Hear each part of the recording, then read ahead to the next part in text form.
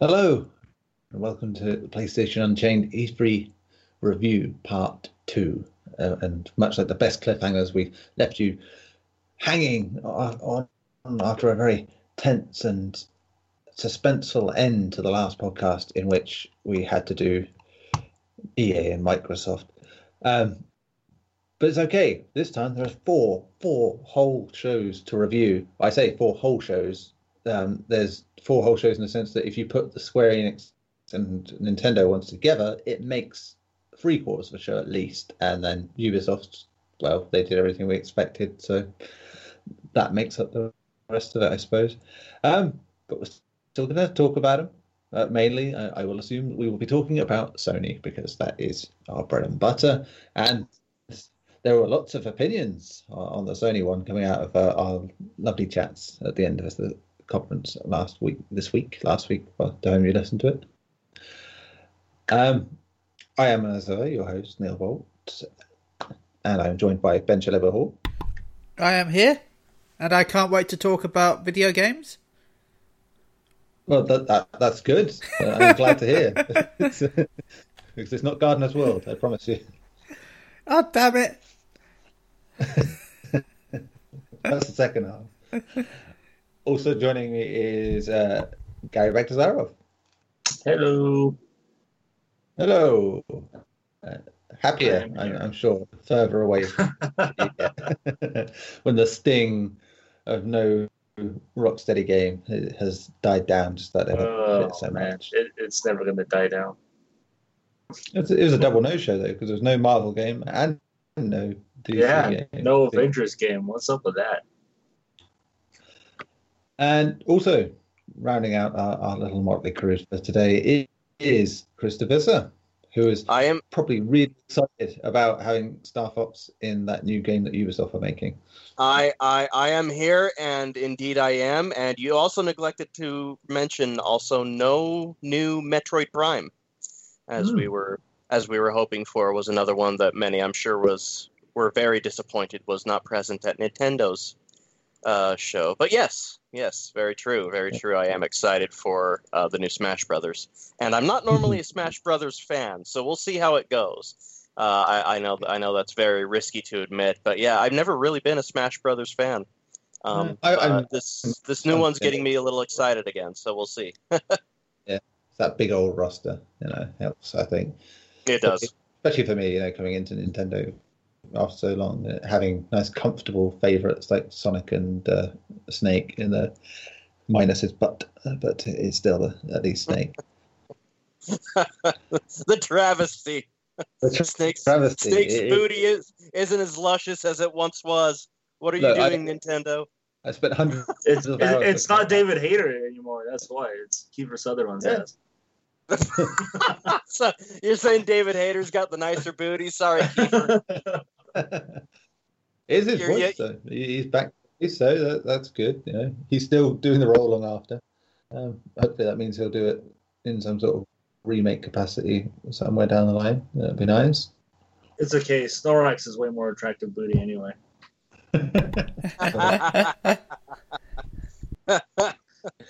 More cushion it's for no the Ridley. cushion.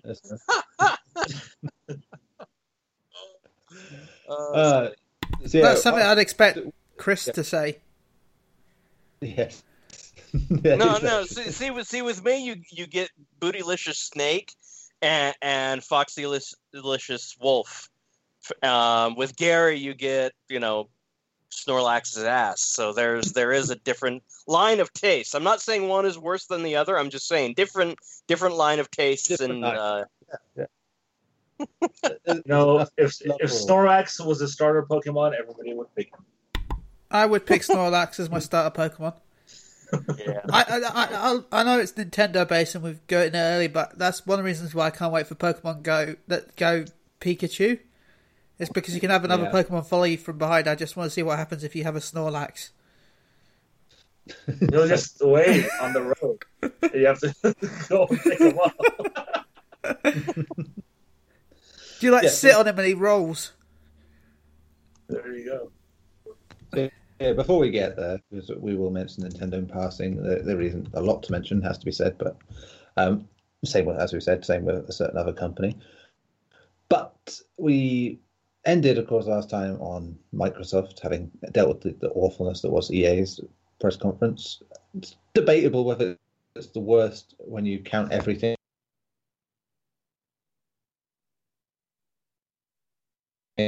As every year.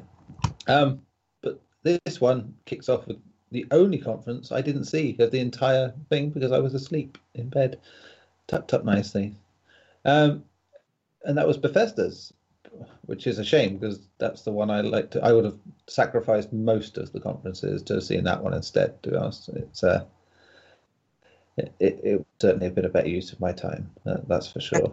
But you guys were up. You were covering it. So. We were around. Mm-hmm. Around. You are in the know, as they say. Obviously, again, leaks and things meant that games got announced a little earlier, and Bethesda had this thing. We'll tell you what's coming, and then we'll show you when it gets here. That happened a few times, and so right off the bat, we got Rage 2, which we knew, which was. Started off with a performance by Andrew WK, which the crowd was not into at all. It was, what are you talking about? I was dancing up and down in my chair. Everybody loved Andrew WK. Oh, yeah, but for some reason the E3 crowd were like... I don't know who he is, but I will clap anyway. He's very good. He hasn't changed it one iota in 15 years, which is just strange.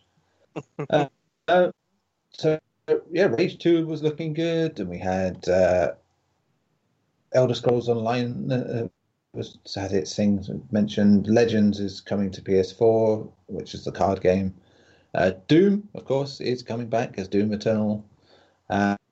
Praise DLC, which I played, finished, reviewed in this last week since it came out. It was announced. Wolfenstein got a couple of announcements, a co-op sequel of sorts and a VR game. There's also a VR Prey game coming as well.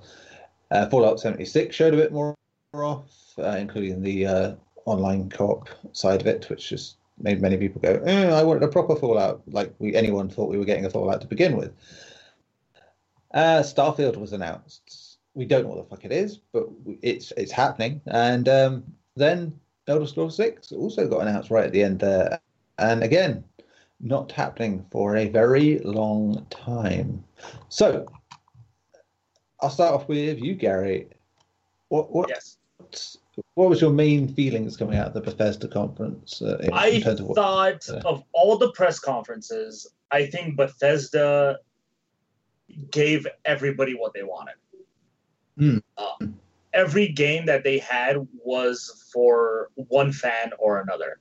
Whether you're a fan of Elder Scrolls, you got a new Elder Scrolls announcement. If it's Doom, you got a new Doom announcement. Fallout, you got a Fallout announcement. Everything they announced catered to someone who loves their games or a type of their game. So to me, there were obviously a lot of standouts for me. I love the first Rage. I know a lot of people had mixed feelings about it. I enjoyed it. And I'm really excited for Rage 2. It's obviously a lot more arcadey, a lot more different than the first game from what it seems. I'm excited that they are focusing all on single player. There's no multiplayer for it, at least right now.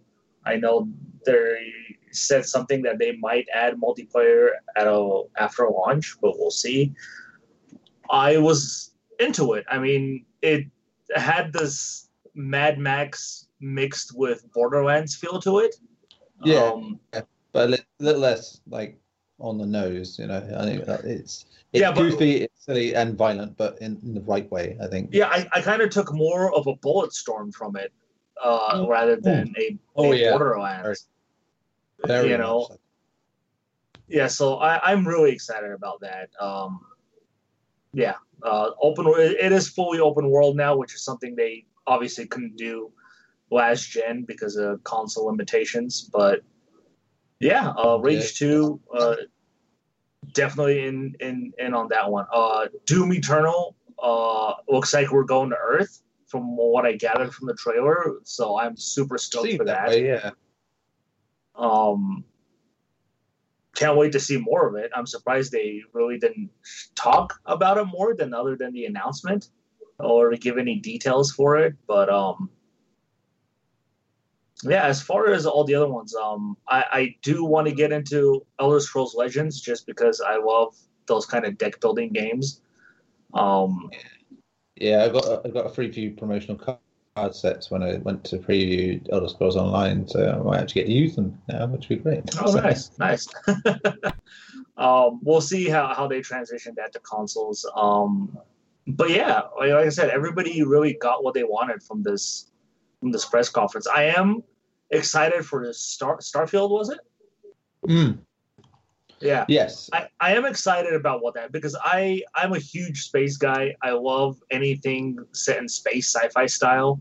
And with Bethesda's ridiculous scopes and what they're capable of doing, I am curious whether it's, if you fly around in your ship, travel from planet to planet, or if it's going to be set on the planet or just specifically set in space. Is it going to be like a Mass Effect style? What it's going to be, we don't know. We know it's not coming this gen because they announced it for the next generation. Whole new engine and everything. So it's going to be the work. They are at least this. We said this in the predictions for this, and I think in last year as well, that when they do get around to stuff like Elder Scrolls 6, and the reason they're so far away is probably because they're working on them in a new engine, and lo and behold, the first two games of the new engine are these two. So yeah, it is. Yeah, and they announced Elder Scrolls 6, which is probably not going to come out for another 5, maybe 6 years. Yeah, I mean, I was glad of this. With both, they were like, yeah, look, straight out the bat, we're telling you these aren't coming out for a while, but we thought you should know we are at least making them. So. Yeah, but at least they had a logo, unlike a certain Star Wars game that didn't get one. It has Jedi's and it exists. Maybe. That still stings. But yeah, yes. I'm glad they are embracing more VR stuff. I think that's pretty cool. Prey in VR sounds like it might be cool. It sounds like the Thing in VR, which is like, yeah, I'm digging the idea of that. That could be great. But we'll see how. And Wolfenstein, I have no idea what that is.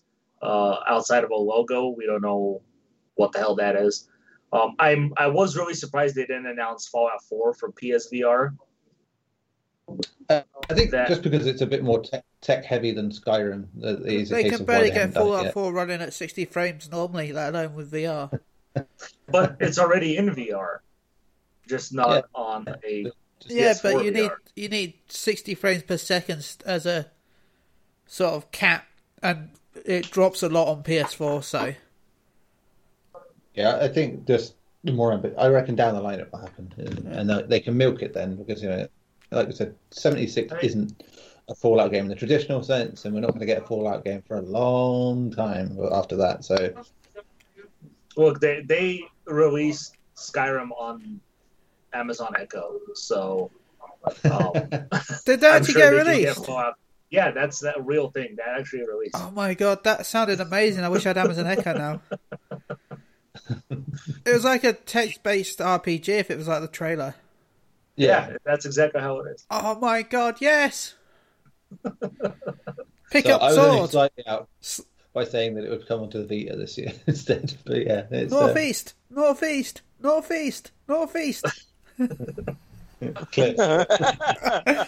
Open door, northeast. But yeah, overall, I did enjoy what Bethesda brought. Fantastic. Chris, what about you? Yeah, I agree. Starfield is going to be Gary's new favorite Mass Effect 2. I think that... I was waiting for that. I agree with Gary. It definitely catered to a lot of people. Myself, I am a Fallout 76 and Doom guy mostly, so I'm definitely excited for the new Doom and Fallout 76. I think as far as multiplayer goes, they're handling it really well. I'm excited. This is like what I've always, and my biggest problem, I don't know, Ben will agree with me. games like Skyrim and Fallout 3 and 4 and Oblivion. Well, obviously with Oblivion they couldn't do it, but those games have always felt more like they should be a living, thriving MMO. Yes. Yeah.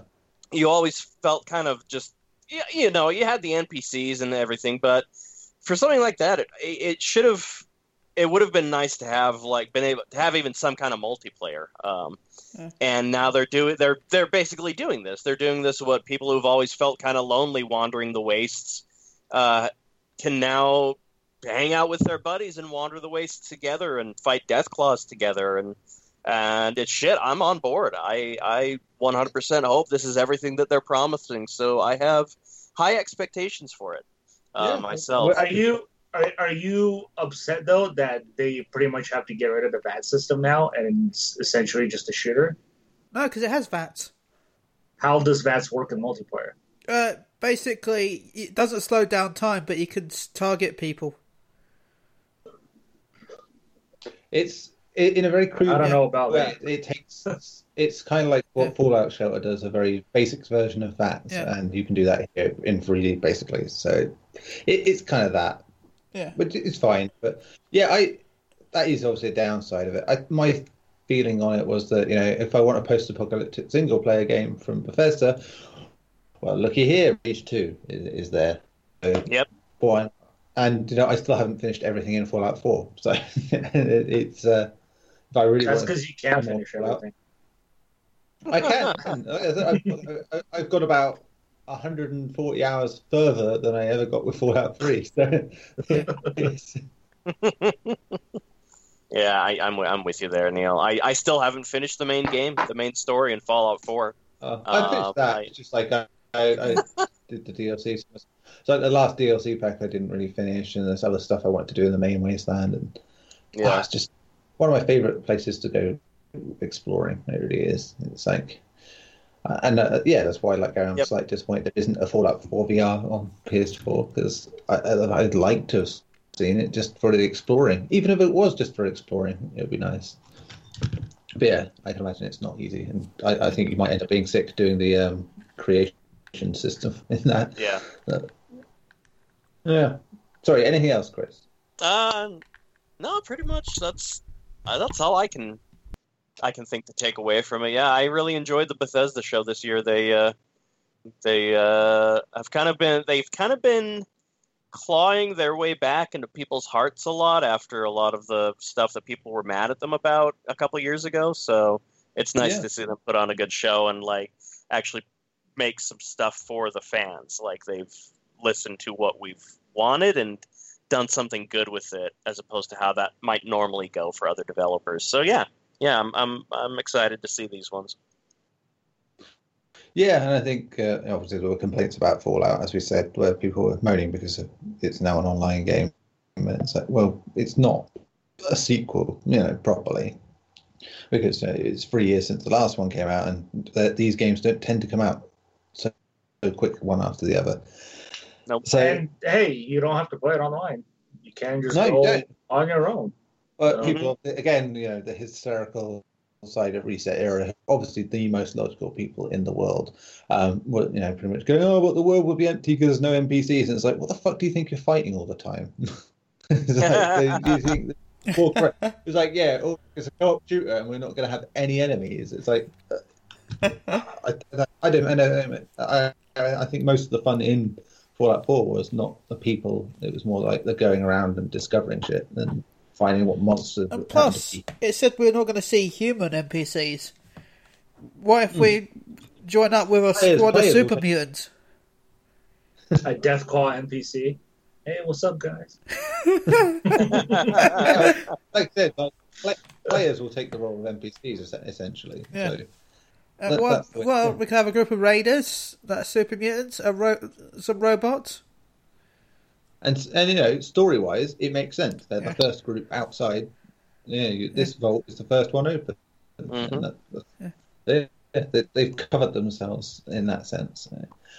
But it's clearly the thing they want to make the money over the next few years, which will then in turn hopefully help fund the single player stuff because as good as it is that they keep doing it, clearly a lot of them don't make the money they should, and because of the way it is, and that's they've run out of versions of Skyrim to release. Yeah, so Fallout 4 will be next, where they'll just put it on everything. So it's. I would have liked Skyrim on my fridge. It'll happen one day. If Doom can be on a pocket Sky fridge. Sky fridge. It's the right temperature for it. That's for sure. What about you then, Ben? How did you feel on the old Bethesda? I enjoyed the rage until I found out it wasn't co-op. And I was disappointed and I lost interest. Doom Eternal looks good. Just because Doom is awesome. And I giggled that they admitted that they haven't made a new IP in 25 years when it comes to Starfield. So...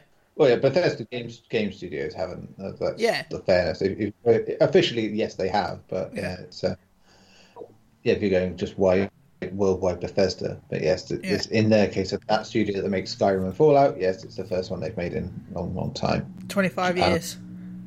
I mean, because though Fallout technically new when they got it with Fallout 3 because it wasn't theirs before, it still wasn't a new. Personally speaking, I'm very excited for Age 2. For very much like Gary said, there's a bulletstormness to it that is instantly appealing. And if it's proper open world, and I think Avalanche have had good practice with the Just Cause games and the Mad Max game, it could be really good. Plus, like I said, with its help with the gun stuff, which is always the weakest stuff in Just Cause, and I have to say, then maybe it'll be very cool. I wonder about how interesting the open world will be. Because though Avalanche are very good at making big open worlds, they don't tend to have a lot going on in them. So I'm hoping the shooting will be the main draw here in that regard. Busy Avalanche, doing lots of things, it seems. I also like Chris. They're working on three games, 3 or 4. I don't remember. Three games. That studio's well spread out. It's like Don't Nod with they're doing everything under the sun. So how are they managing it being such a small studio?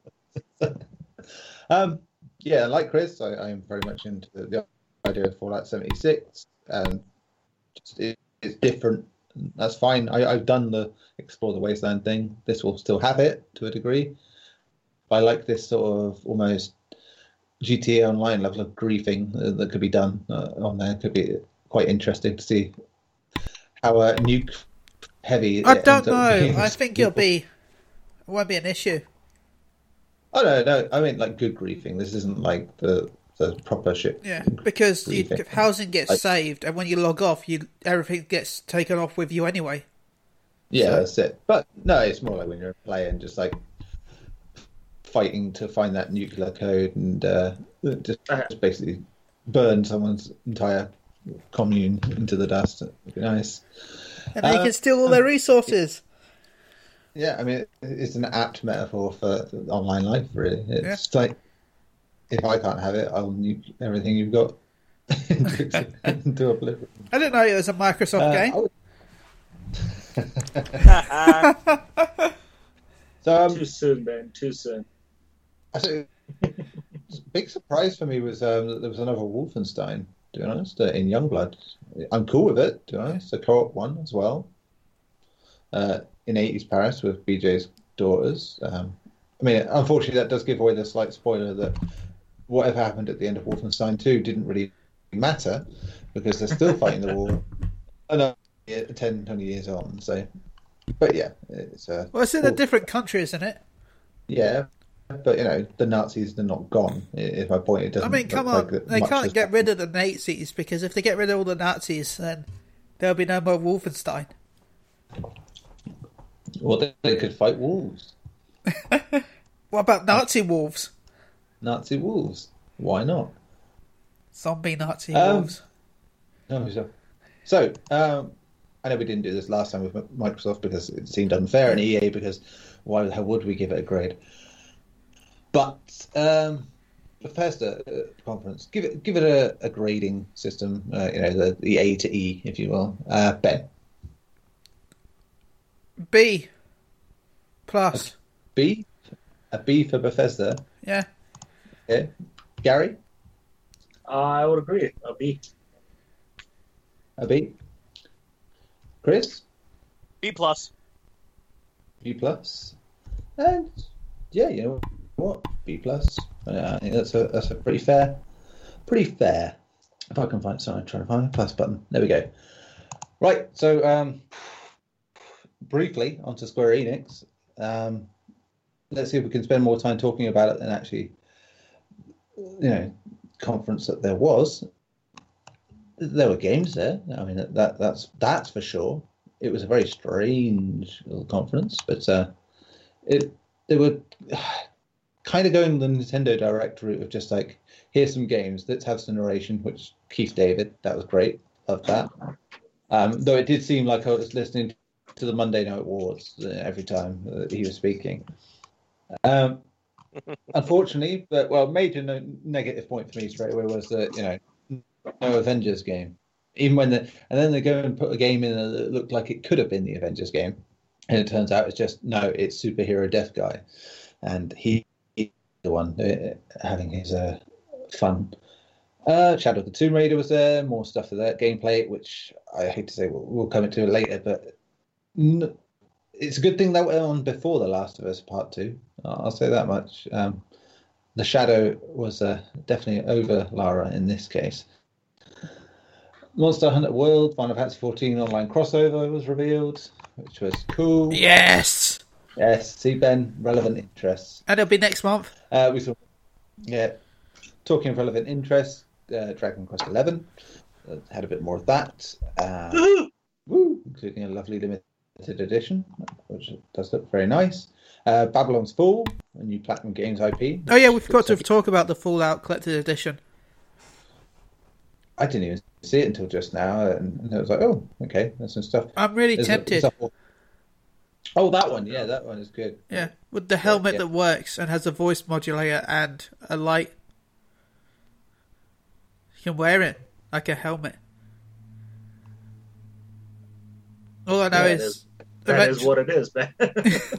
Yeah, but it's not like a lot of like the Killzone helmet where you couldn't really wear it because it's just like a model.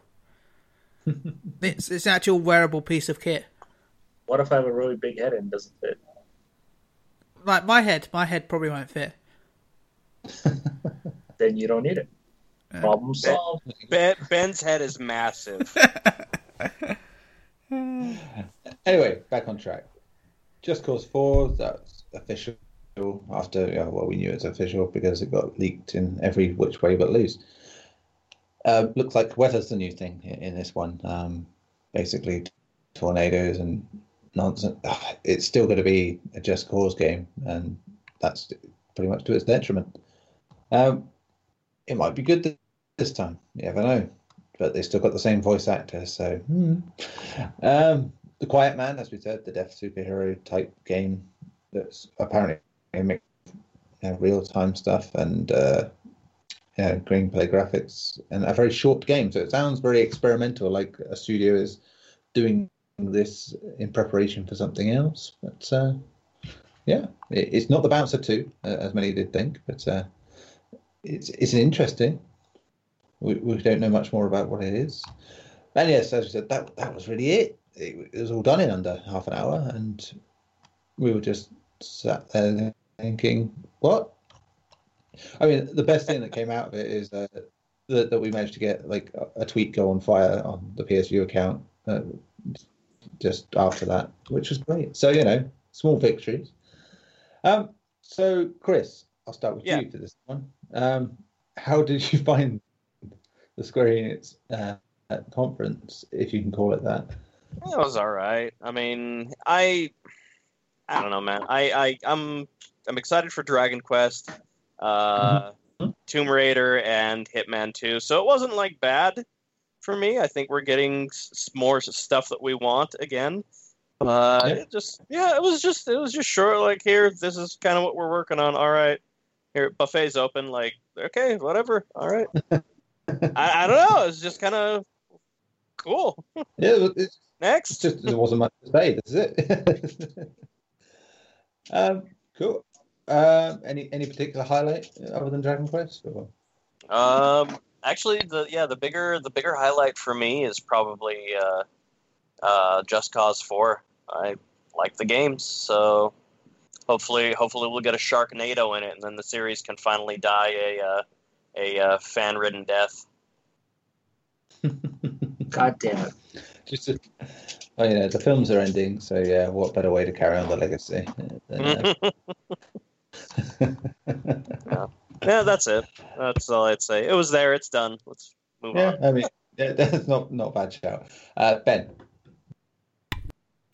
For me, it's got to be the Final Fantasy 14 reveal, and the only thing that really made me excited for most of all the conferences was that Captain something. The Captain something. Oh, the Ultimate Adventure of Captain Spirit. That's it, Captain Spirit. Yeah, which we didn't cover here because Microsoft had already had it. It's like when you knew you were going to have a half-hour conference, why do you then go and give some of your stuff away to another company? It's just like... But yeah, that looked good. Yeah. Just thinking about that, they gave about 20 minutes of their conference to stuff that had already been on other conferences. Which was... It's free, isn't it, as well, which I'm shocked about. Yeah, it's supposed to be like a buffer between season 1 and season 2 of Life is Strange. So I didn't expect the whole thing to be free, though. No, which is cool. Like I said, I thought it was like everything's like, here's the first one for free, and then buy the rest of it. Get the first one for free, boy. Well, so everyone expected Life is Strange 2 out of the gate, so this is clearly their sort of stopgap because, as we said, Don't Nod are very, very busy. Yeah. They have Vampire, they've got this other game, Twin Mirror, and so it's good times for them. Gary, what about you? Baffling to me. It's like they didn't have the games that people already know are in development, and they showed off more games that we didn't know were in development. There's so much stuff missing, and in a way, I understand why, say, Final Fantasy VII wasn't there, because they don't want to, I guess, I don't know, distract people from Kingdom Hearts 3, which had 3 goddamn trailers at E3. Different trailers, I might add. If I see another Kingdom Hearts 3 trailer, I swear to God. It's why it wasn't worth mentioning here, because we'd already mentioned it on the last podcast, because that was the first time it showed up. Yeah, but I mean, some kind of update would have been nice. But we got nothing. I mean, where was Left Alive? That awesome From Mission successor that they announced. That wasn't here either. Obviously, the Avengers game. We knew that the Avengers game was a long ways off. They even said that. But something would have been nice.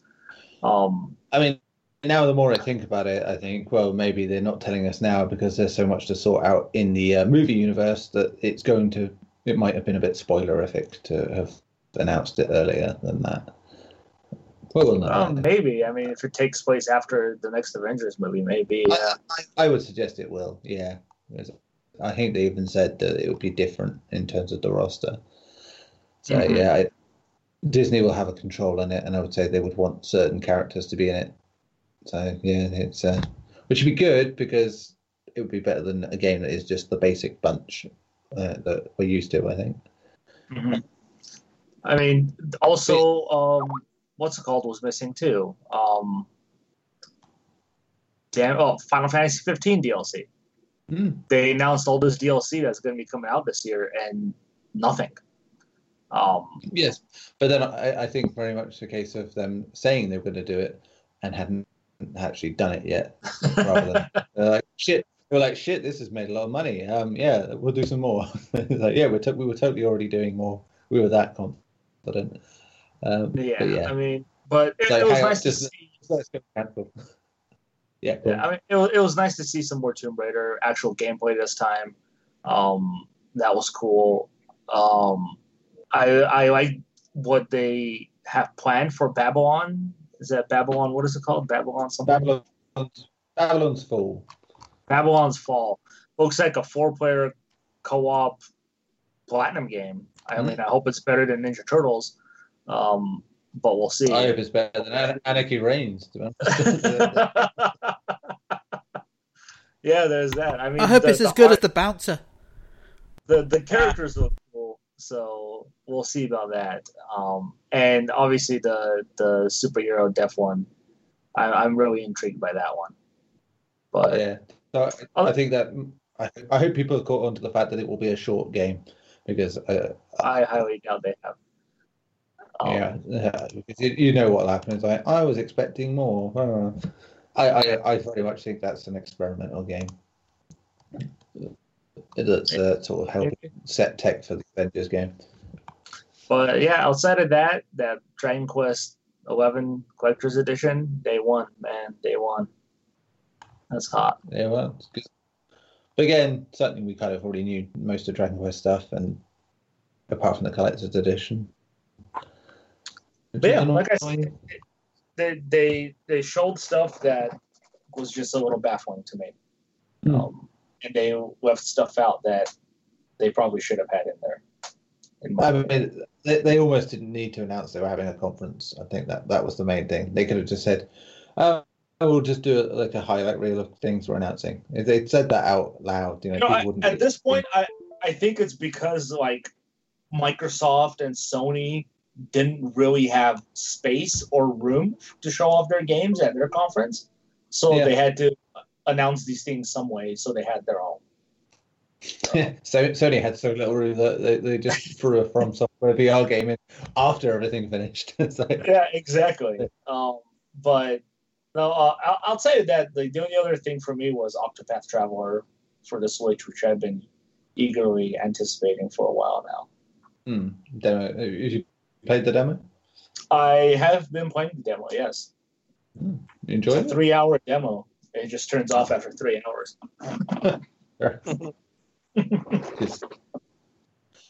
Okay, I have nothing really to add to that. I think grading, I will give it a D+, just because there were some interesting games there. It's just the format of it was a bit. Ben? A-. A-? You don't understand. Final Fantasy 14, dude. Yeah, exactly. All right. Ben is done. Chris? D. D. You like the D. Gary? C-. C-. So, not terrible, just baffling, I think is the overall feeling. Okay, so we were on to the Ubisoft conference. Sorry to Devolver and PC Gamer. It's just not a lot of relevant interests, but bravo to Devolver. Let me just say, Devolver put on a hell of a show, and that was my favorite one. I'm sorry, they did. They put on the best show. Devolver, kudos to you guys. You fucking nailed it. Sipping with satire, yeah. Yeah, it was interesting, it has to be said. Dear. So, on to Ubisoft, which was very much... I mean, I wasn't expecting loads. I mean, our dear old JP was feverishly hoping for a Splinter Cell announcement that never came. Instead, everyone came on stage at the end, did We Are the World, basically. And that was it, which was a shame, but that's not to say there wasn't anything coming out of it. Skull and Bones came back, still looked quite interesting. Beta is now available for sign up. Knew that already. You'd kind of advertise it on your website for 2 weeks. By the way, Ubisoft. I don't know why you thought people would think it was a surprise. Maybe because you didn't bother announcing it. So yes, there was that, which as I said, is something I'm still looking forward to. Assassin's Creed Odyssey was proved to be real, shock horror. But with 2 playable characters and romancing options, guess what, Gary? It's the best new Mass Effect 2. Guaranteed. Son of a bitch. Mass Effect 2 in ancient Greece. Get in. Transference turned up again. The Elijah Wood virtual reality game, which should, I'm still. Which I was confused and thought he was in Spider-Man. God. Which must have got even more confusing when Joseph Gordon-Levitt came on stage, and you're like, "Oh my God, which one of you was from Third Rock and the Sun?" From the Sun. Yes. So Starlink was also shown again, which was that basically you put a spaceship on your controller. Its big gimmick basically was Nintendo will get Star Fox stuff, which will make it the best Star Fox game in a good 20, 30 years. So, its best gimmick is the fact that you can buy and build your own ship physically. Yeah. But as for the game, I'm not majorly convinced by it, I have to say. For Honor gets Chinese Imperial Warriors. I've just seen how someone spelt this in the news post, and I'm slightly ashamed. Let's put it... I don't know to say how it's spelled. The Crew 2 beta release date, which it seemed a bit anticlimactic, as it was literally the week before it comes out. And I will be annoyed if the Crew 2 now sells better than Onrush, because Onrush is such good fun and it bombed at retail. And yeah, Crew 2, it's fine, decent, okay, vanilla, raisin bran bollocks. It gets higher sales, and the world just doesn't know what to do with itself. To the shock of no one, and it opened the show, Just Dance 2019, that was announced. For the Wii U too. For the Wii U. The Wii U. They put it on fucking everything, let's be honest, because they can. Just the Dancing Panda was at least not Jason Derulo. We had more Beyond Good and Evil 2, which showed that despite Ubisoft, who are always honest Daves when it comes to what they are and aren't making, they previously said no, we aren't making Beyond Good and Evil 2 at all, not in the slightest. Here's Beyond Good and Evil 2. Then said, oh no, this game doesn't have Paige or Jade in it at all. It's a new story. And it's like, oh, guess what? Paige and Jade in this trailer, and yeah, it looks like Jade has now become the villain of this one. So interesting. I'm more interested for it now, knowing that. Slightly troubling was the Space Monkey program, which where Joseph Gordon-Levitt came out and basically said, "Hey, make some stuff, and you might get paid for it to be in the game." It is the general feel of it, which didn't go down very well on the internet, funnily enough, in a strange shock twist. Trials Rising was announced for PS4. I think while it was going on, I think it was the most negative any of us have been about anything that was shown at any conference, which is strange. That's because they took so damn long with it. Yeah, it was, and they did their comedy bit, and it's just like...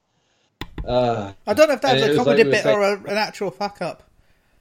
No, his overall attitude was, I think this is funny, which was sad. I think the main bone of contention on the night was like every minute this shit is on, Splinter Cell isn't getting announced, and it proved to be the case. Division 2 got more show again, had been shown at another conference at this point, but yeah, they showed a bit more, less of the waffle with the fake gamer chat. Raids are in it, etc. Free DLC, yada yada yada, and that was it really for us. I mean, they did a musical number about the Donkey Kong DLC for fucking Mario Rabbids, which was just like, again, we're wasting time on this when we could be announcing another game. It would just seem a lot better. Yeah, I mean, that pretty much, I've probably gone through most of my thoughts there, funny enough, I think. So, Gary, yes. Tell us, how did you find Ubisoft? It was okay. Obviously, there's some games there that I was really looking for. Division 2, I'm incredibly excited for that game. I love the first one. So I'm really happy to see the sequel coming along from what it looks like pretty well. I mean, it looks like they took a lot of issues they had with the first game and they've addressed them. They haven't really talked about the PvP stuff yet, which is quite interesting since that's a big end game aspect of the first game. Yeah. Or whether the story continues on from the first game, because that it sounded like it did sound like it continued, but not right away. Yeah, so we don't know if the main bad guy who set off the virus is going to be present in this game or not. But yeah, I'm excited. I'm excited for the new location. I'm excited for the season change, even though I love the snow so very much. It gives them a nice little chance to show off some more vibrant colors, I think. So I am super stoked for that. Free DLC, of course, always on board with that. It seems to be the trend everybody's going for, except for Activision, who's going backwards. We'll get to that on certain things. Well, I don't know, because it wasn't even part of the conferences that caused that ire, but yeah. I don't think anybody wanted to have any booing moments at their conferences. That's why I don't do their conferences, basically. Oh, yeah. Outside of that, I don't really know. I think the lack of a big surprise game at the end hurt it, because Ubisoft, for the longest time, every conference they've had, they had this big surprise game at the end of their conference, and that didn't happen this time, which was kind of sad. But Beyond Good and Evil 2, I've been excited for that since before it became a real game. And just to clarify things, it is a prequel to the first one. That's why Jade is in it. Yeah, okay. And why she's supposedly evil this time. So yeah, they did say that this is a prequel to Beyond Good and Evil. But again, Jade's in it, so I'm super stoked. Like you said, they said she's not going to be in it. They said a lot of stuff that's not going to happen in the game, and it's happening. And they showed a little bit of gameplay for us in the trailer, even though they showed it off screen, which irritated the hell out of me. Yeah, they're very vague about and ambiguous about that. It's like whenever there's anything gameplay related, they're like, yeah, we'll show it on another screen, off a screen, on a screen. Well, they showed it behind closed doors. A lot of gameplay behind closed doors, which again is one of those things that just irritates me. But yeah, I still. There, I get it, because you can be in the ear of the people playing it going, look, you have to understand the game is at this stage, because journalists will understand that. If you show that a game that's barely started to people that don't understand it, they'll be like, oh, this game looks shit, like that, and that'll be it. Yeah. It was a better idea. To me, it's again one of those games that I'm 100% convinced that it's a next gen game. Yeah, I just do not see them being able to do what they want to do, ambition-wise, with the current gen consoles. Like to zoom out to a whole new planet and seamlessly fly over there with no loading screens, no nothing. Like it seems impossible to me right now. It really does, and I just don't see it happening. I do feel like it is a next gen game, but as far as the community stuff they talked about, I think it's a great idea.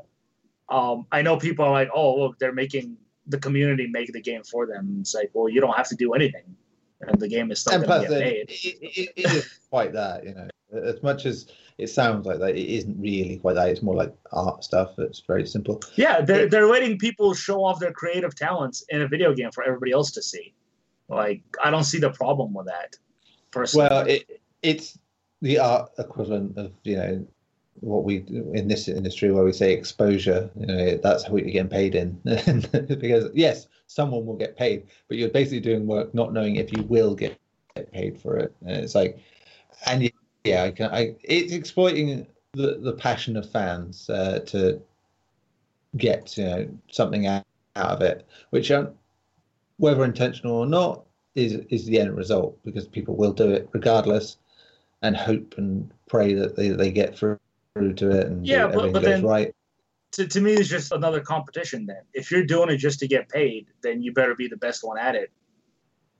So it's a competition. Yeah, I see it completely. I see it as you love to draw. You want people to see your art skills. So this is a good chance to see somebody's art skills. And if it's good enough, hell, you might even land a job. Look at the guys who did content for Little Big Planet 3. They got jobs for their good shit.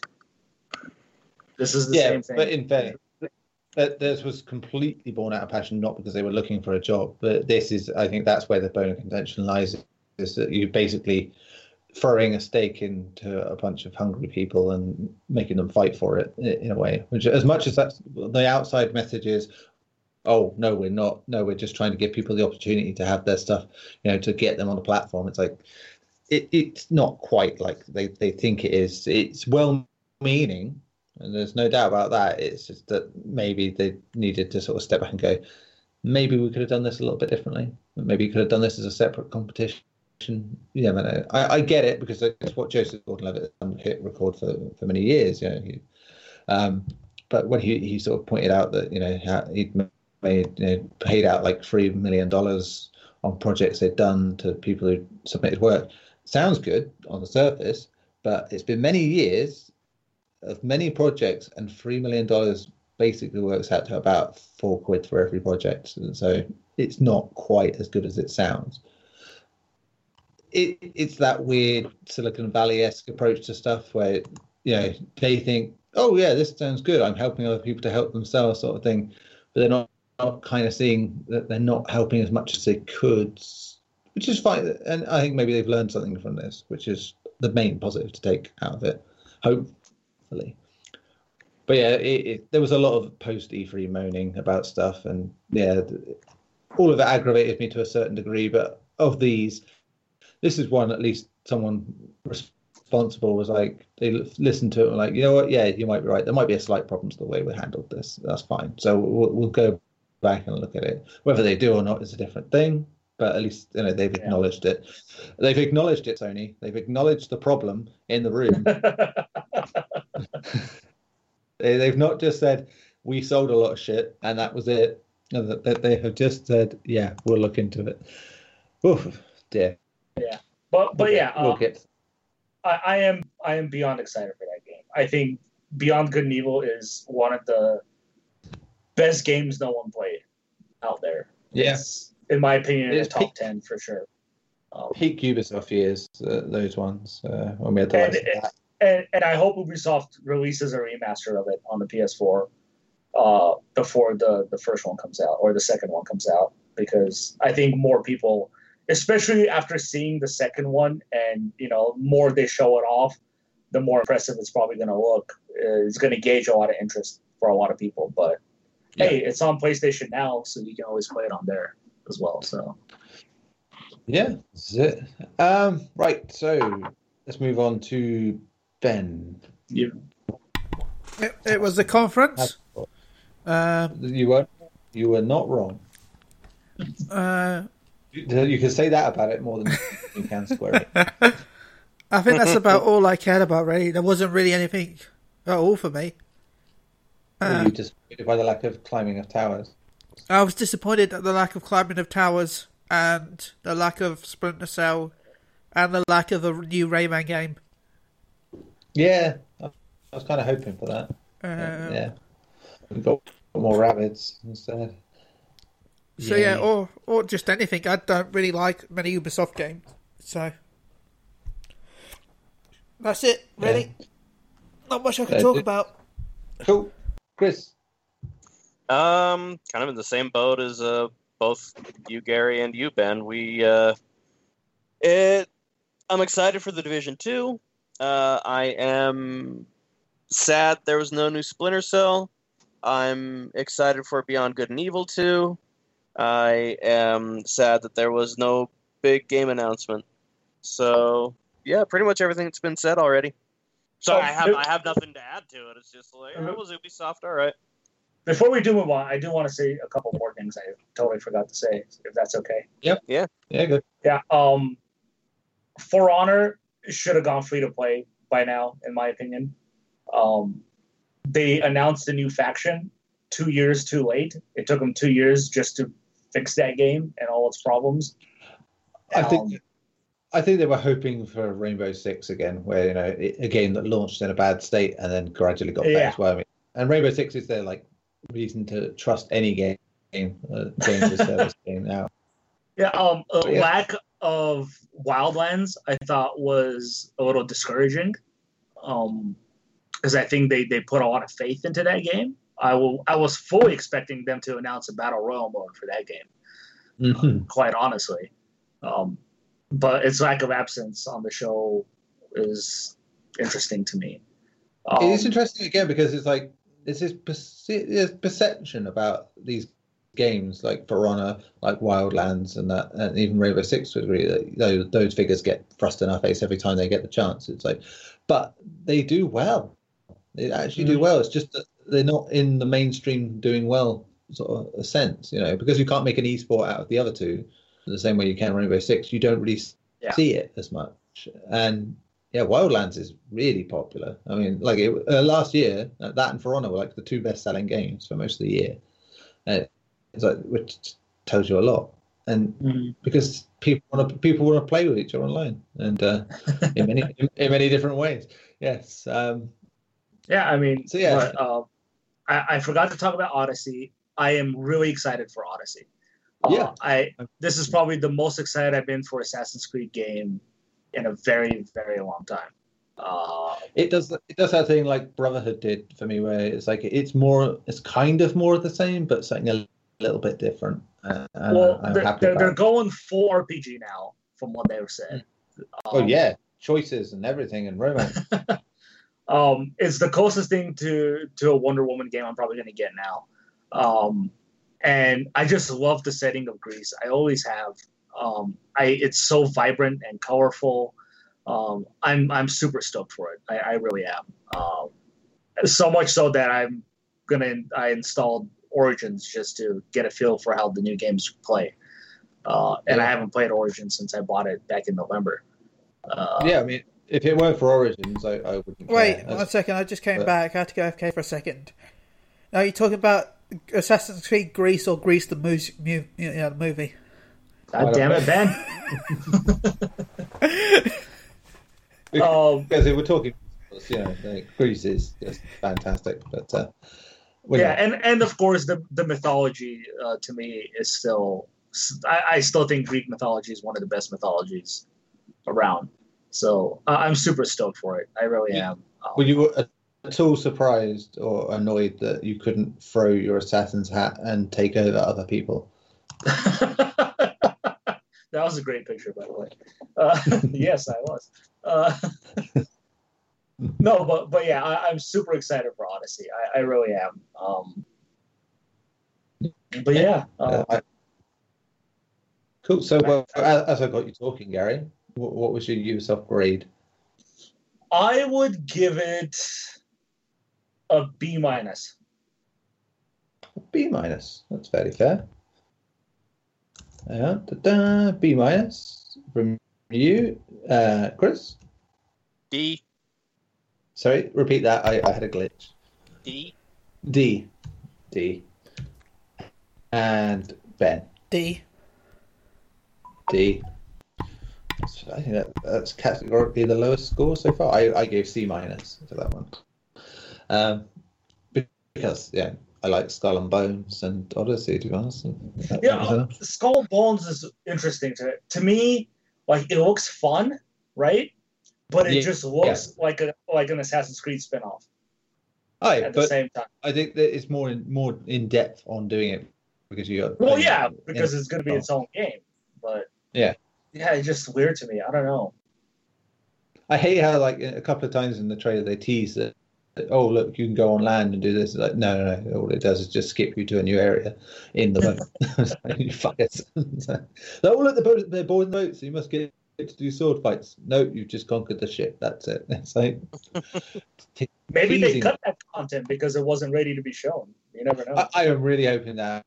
Otherwise, they're absolute bastard trollers. And I mean, I don't need it, to be fair, because I've gone in expecting it won't be the case. But I would like Yeah, a little bit of places. I think there's like a hub world that you can sort of walk around in on foot, but that's it. It still has more content than Sea of Thieves. Oh dear. Oh dear. I laughed when I saw someone go, "Oh, look, Microsoft to make the first successful Rare game in X amount of years." It's like, but it's not really Rare, and it wasn't really that successful in relative terms.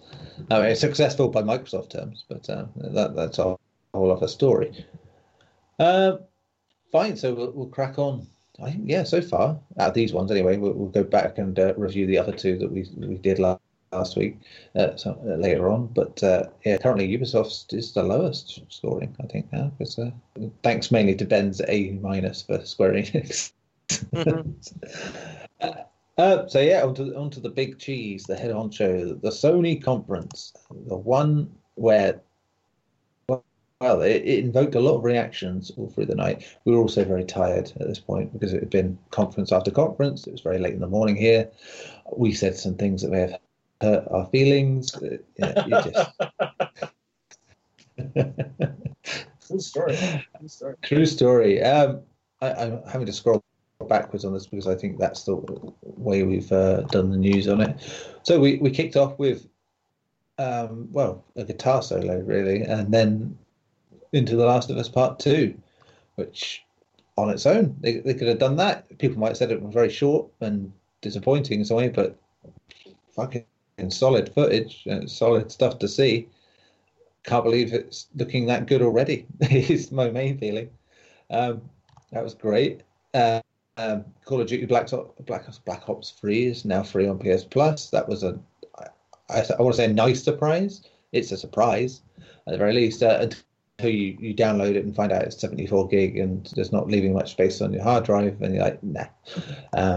Talking of disappointing waste of hard drive space, Destiny 2's Forsaken expansion also announced. I never saw anyone really care for that. I think it actually almost got glossed over at the time.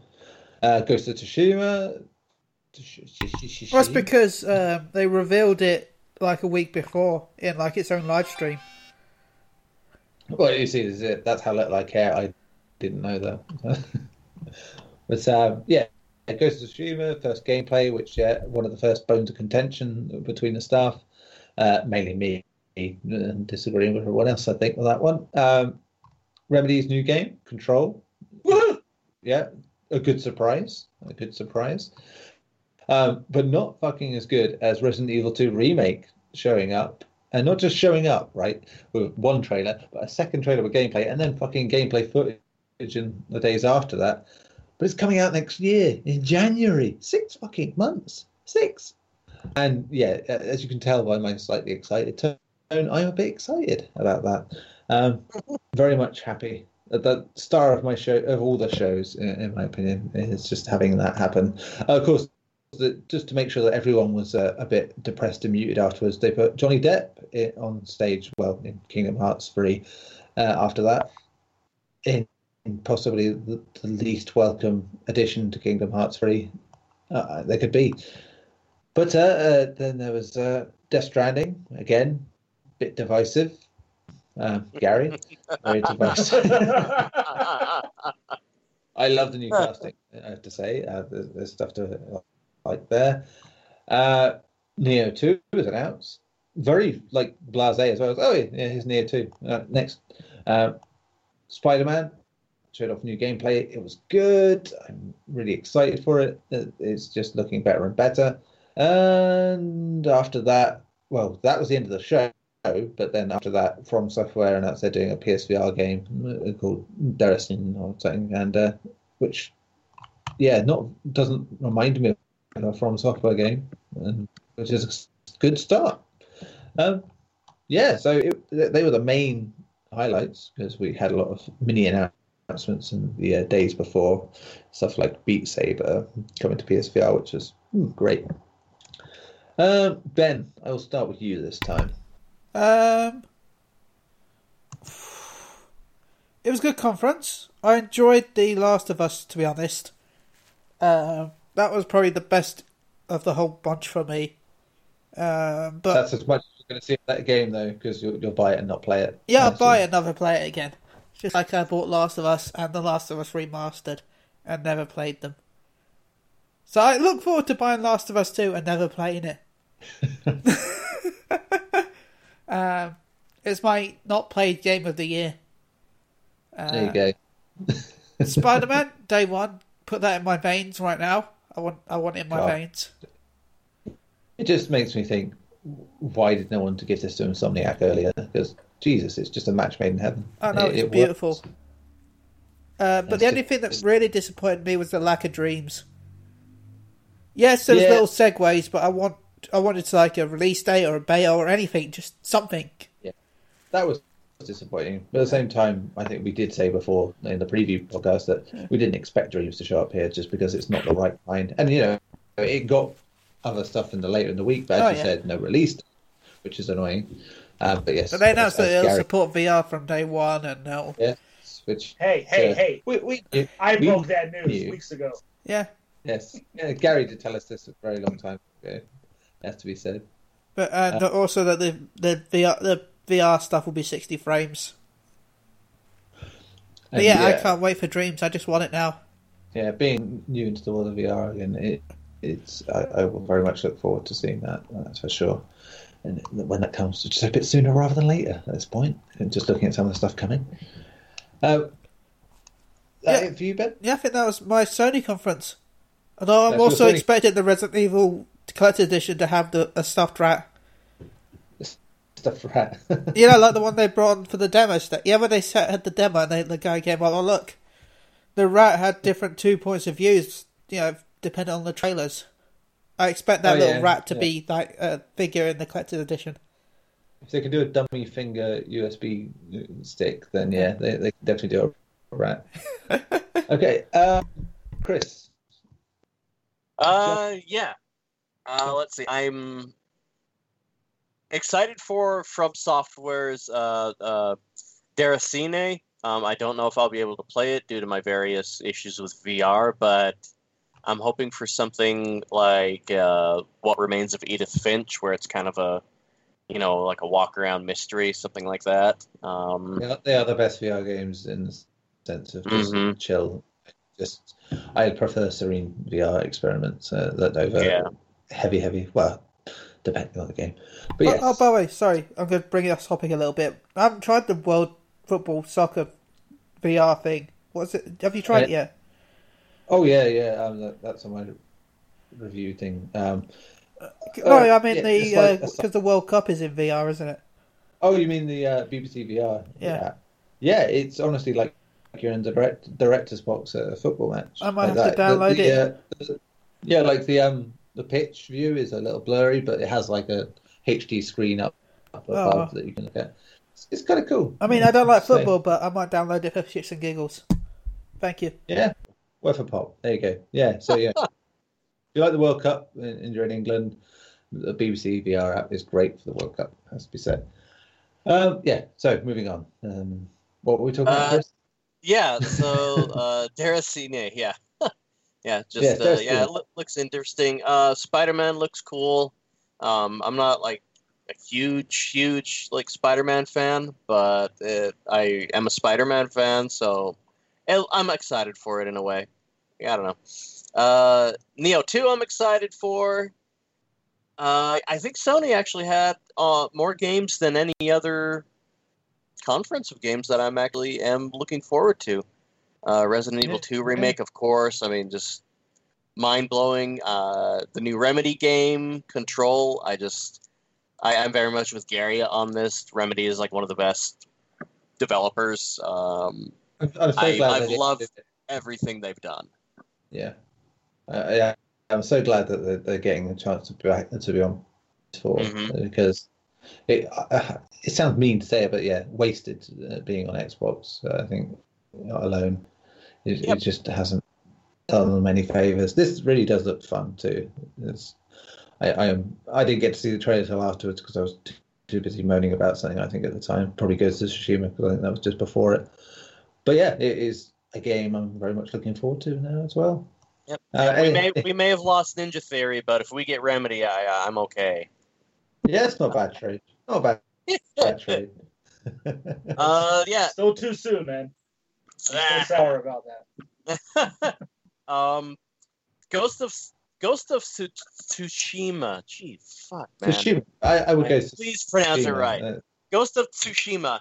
I am very, very excited for this one. I've loved everything Sucker Punch has ever done as well, so I'm looking forward to this new foray. And one thing I really enjoyed over the week too, one of the devs from Sucker Punch said that the Ubisoft team was lucky that they never tried to do what it was, Edo era Japanese history in their Assassin's Creed game. Everybody wanted like a ninja Assassin's Creed, and the Sucker Punch team's like, no, you they wouldn't have been able to do this, man.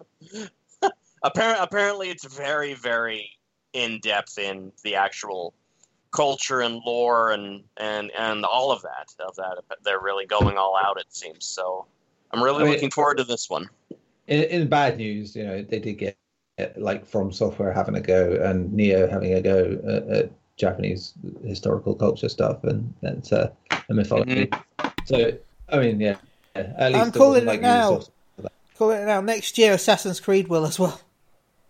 And everybody will finally get what they want, and then they'll play it, and then they'll be disappointed.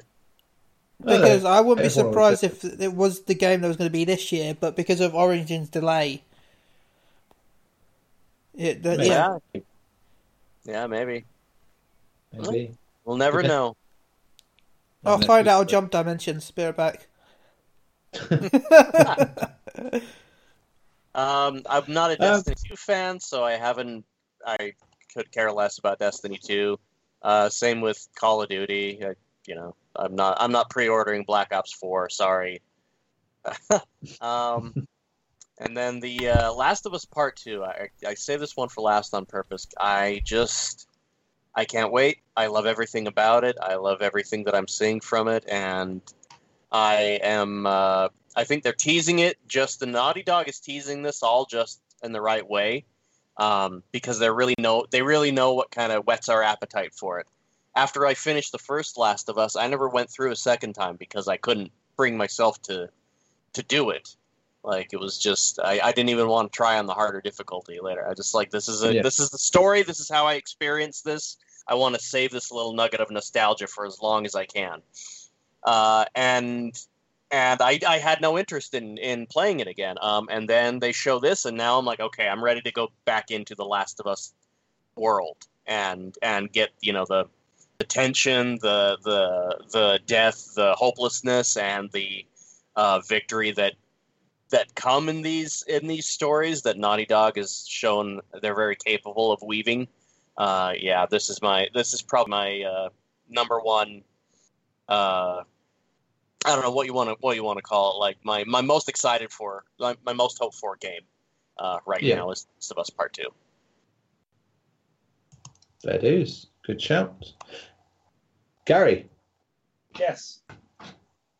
Sony conference. You certainly had some feelings about the Sony conference. I did have feelings.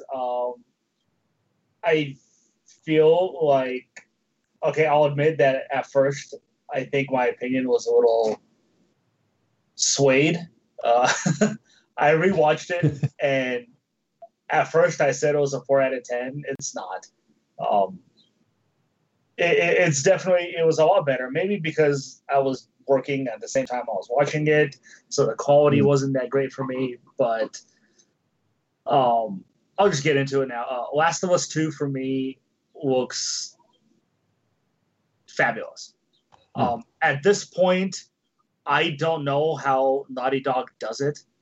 I don't know if they made some sort of deal with the Crossroads demon or something. If Neil Druckmann dies in 10 years, we'll know. I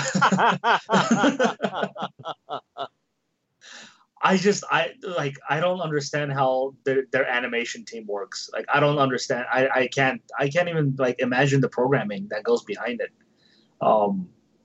And I don't blame the guy from Eidos Montreal calling it fake, because if I can't explain it, I won't believe it either.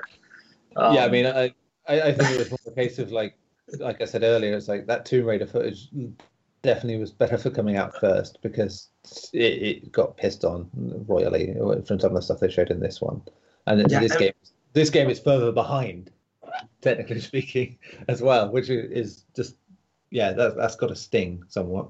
It's so cinematic, and everything in it is so unexpected, like how he throws her over the counter, and how when she stabs the dude in the face and he just falls over realistically and hits the counter and reacts to it. Yeah. It's like, how? The way she picks stuff up as well. It's like running past stuff and just putting an arm out to grab it like that without stopping. It's like, it's insane. I don't even know what the line of code looks like for these animations. Like, it's probably so terrifying.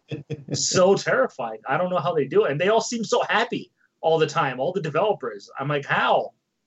You see, like, God of War in development, and like you see the end making of footage, and those guys look like they went to hell, fought off a bunch of demons, and came back.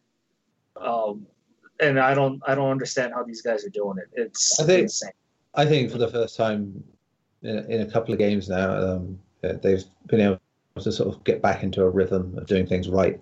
Uncharted 4, they had a lot of trouble with, because of different teams and Amy Hennig leaving halfway through, and it was a big mess. And it's probably part of the reason why Bruce Straley left, because it gets too much. But I think they're a bit. And it helps a lot, I think, that Sony gives them all the time in the world to do this. Yeah. Well, from the way it looks, like they don't come out and be like, you need to get this game out in 3 years. That's it. No matter what state. That doesn't seem like what it is. Like, they do the game, and then when it's ready to go, it's ready to go. Yeah.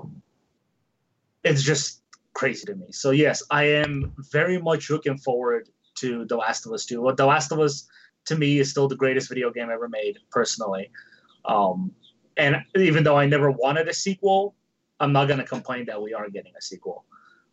I think the way they've handled it, now that we know that Joel is not likely to be a playable character, and it is Ellie's story, it makes it feel like a good reversal of everything. That you're getting the legacy of that story rather than just like a direct knockoff sequel. Let's have twice as many guns. Let's jump out of windows and hang off planes. And they are just keeping it grounded, keeping it a bit further in. Yeah. And we managed to get all this without any clickers or anything. It's impressive. Well, that's another thing I wanted to bring up. Like, they didn't show any of the clickers. Joel wasn't in this trailer, which again asks the question, like, is he dead or alive? Which got brought up in the first trailer. In the beginning, that guy who's talking to Ellie does say your old man has to know about this, so it would suggest he's still around. But I think he's too old at this point to really do anything. He's been battered to shit, remember, in the last game. And true. I mean, like, really. So at this point, if Ellie's this old, he's got to be getting on a bit. So I think he'd really want to play another Metal Gear Solid 4, where you're just controlling a Fury. So, especially if you can't get a stealth suit.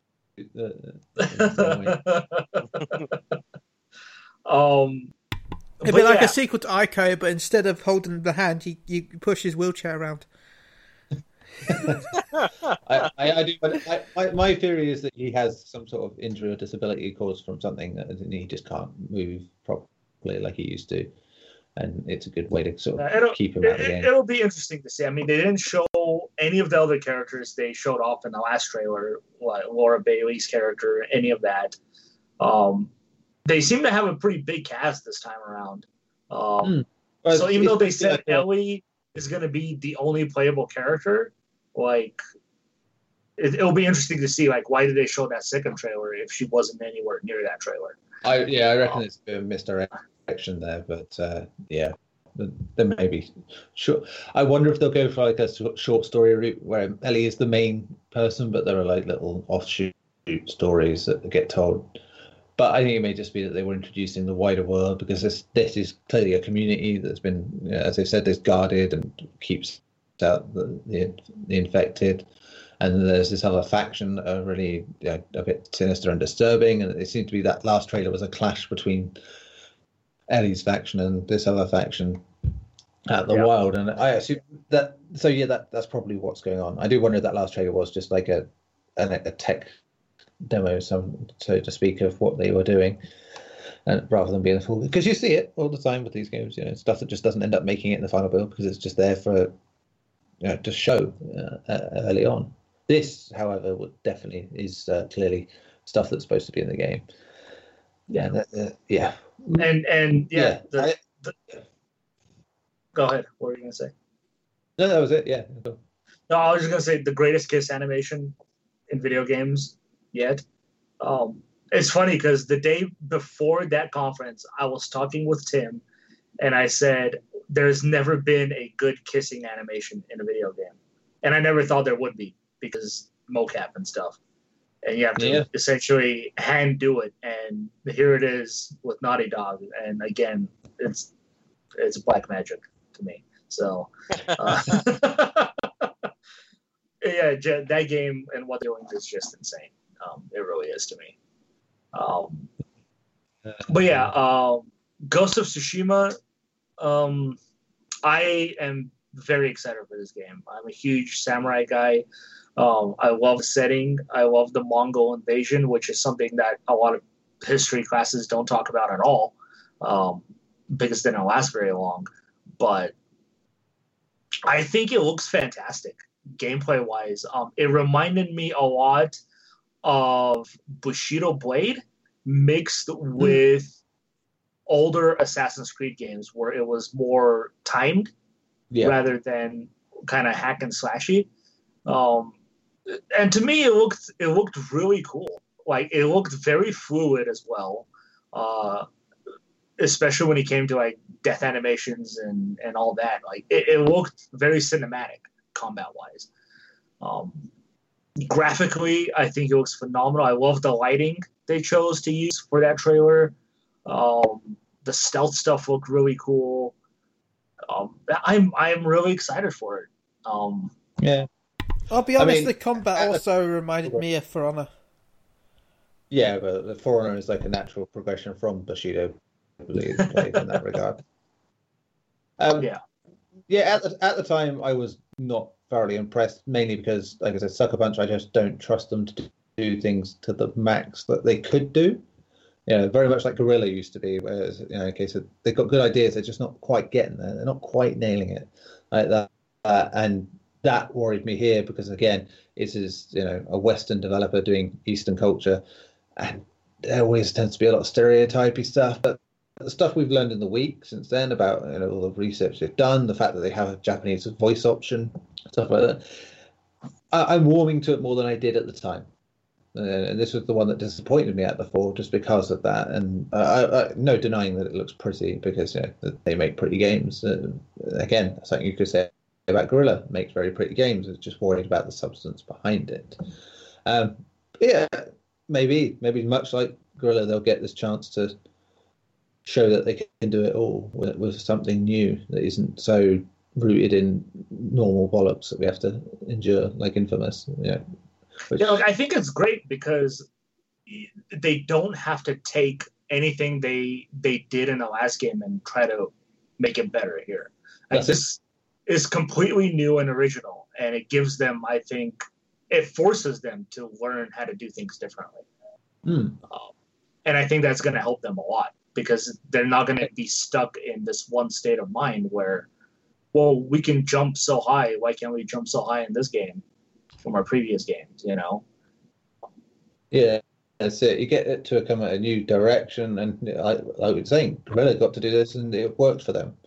And it's not guaranteed it's going to work for everyone, but I think with the trust Sony are having with their developers, giving them new properties and new things to do, is that it's clearly paying off in the long run.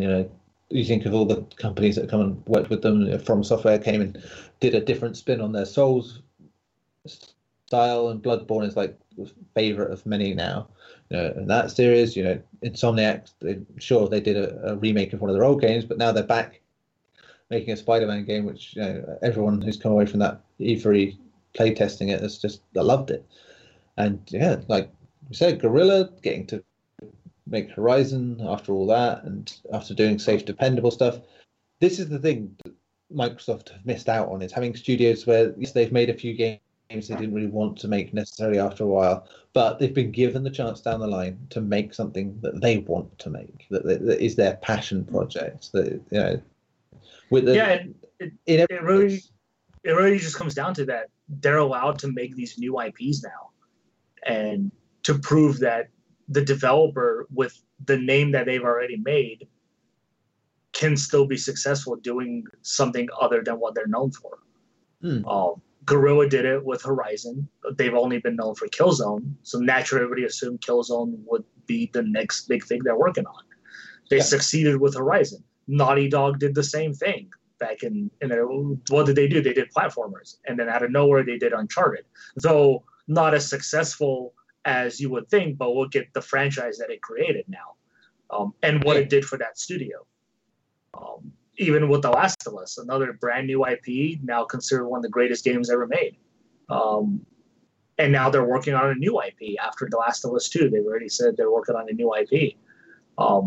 It's just the freedom, I believe, that Sony gives the studios to do new things, I think is miraculous, because they're putting so much faith in the developers to prove to the world that that new IPs can still be successful. And it's working for them. Every new IP that they've released so far has worked, and it has sold very well. And I do think a big part of that is not forcing the usual bollocks that most of the industry goes with on them, because you see where Microsoft have had this again as well, where there's even the parties they do own, they're saying, well, you got this games as service bullshit in this game and this game. Sea of Thieves is a very good recent example of that, where if they'd done it right, it would have been a smashing game. If Sony had made that game or backed that game, it would have been a bit more content rich than it was, I think. And you can see the differences there. It's like this is so much like we were saying earlier, where like Bethesda supplement their single player games by just rehashing the odd thing here and there, and the stuff that makes money, so they can afford to take a hit if a gamble doesn't quite pay off. They do it here with they sell hardware by the ton, so why not and they get the PS Plus subscriptions and stuff like that, and people go, why doesn't it go into the online infrastructure and all that, but where it goes clearly is into the games and into giving studios money to say, look, you can go and make this game now with less risk and less hassle, because it never feels like any of these games are a last chance saloon for any of these companies. It's always a case of fresh, hopeful, new stuff. It's like, it'd be good if it's good. Even like when something gets shat on, but it still seems to do well. So if you see Detroit, it had detractors, but it also scored quite well, sold quite well. So they can't lose. And then they had this slightly lower tier of games that are a bit cheaper to make, but just to have partnerships with the likes of Sega and Atlas to do stuff like Yakuza and Persona, and it's good to see that there's such variety, and they're keeping that up. They need to make sure that is maintained, because it shows if you don't have that going forward, you're just swimming in circles essentially. But just quickly through the rest of it, Black Ops 3 free, that's cool. Game is trash, beyond trash.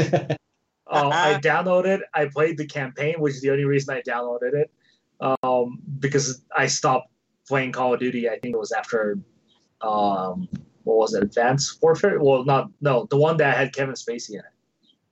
Yeah, Advanced Warfare. Did Ghost come after that? No, Ghost was before that.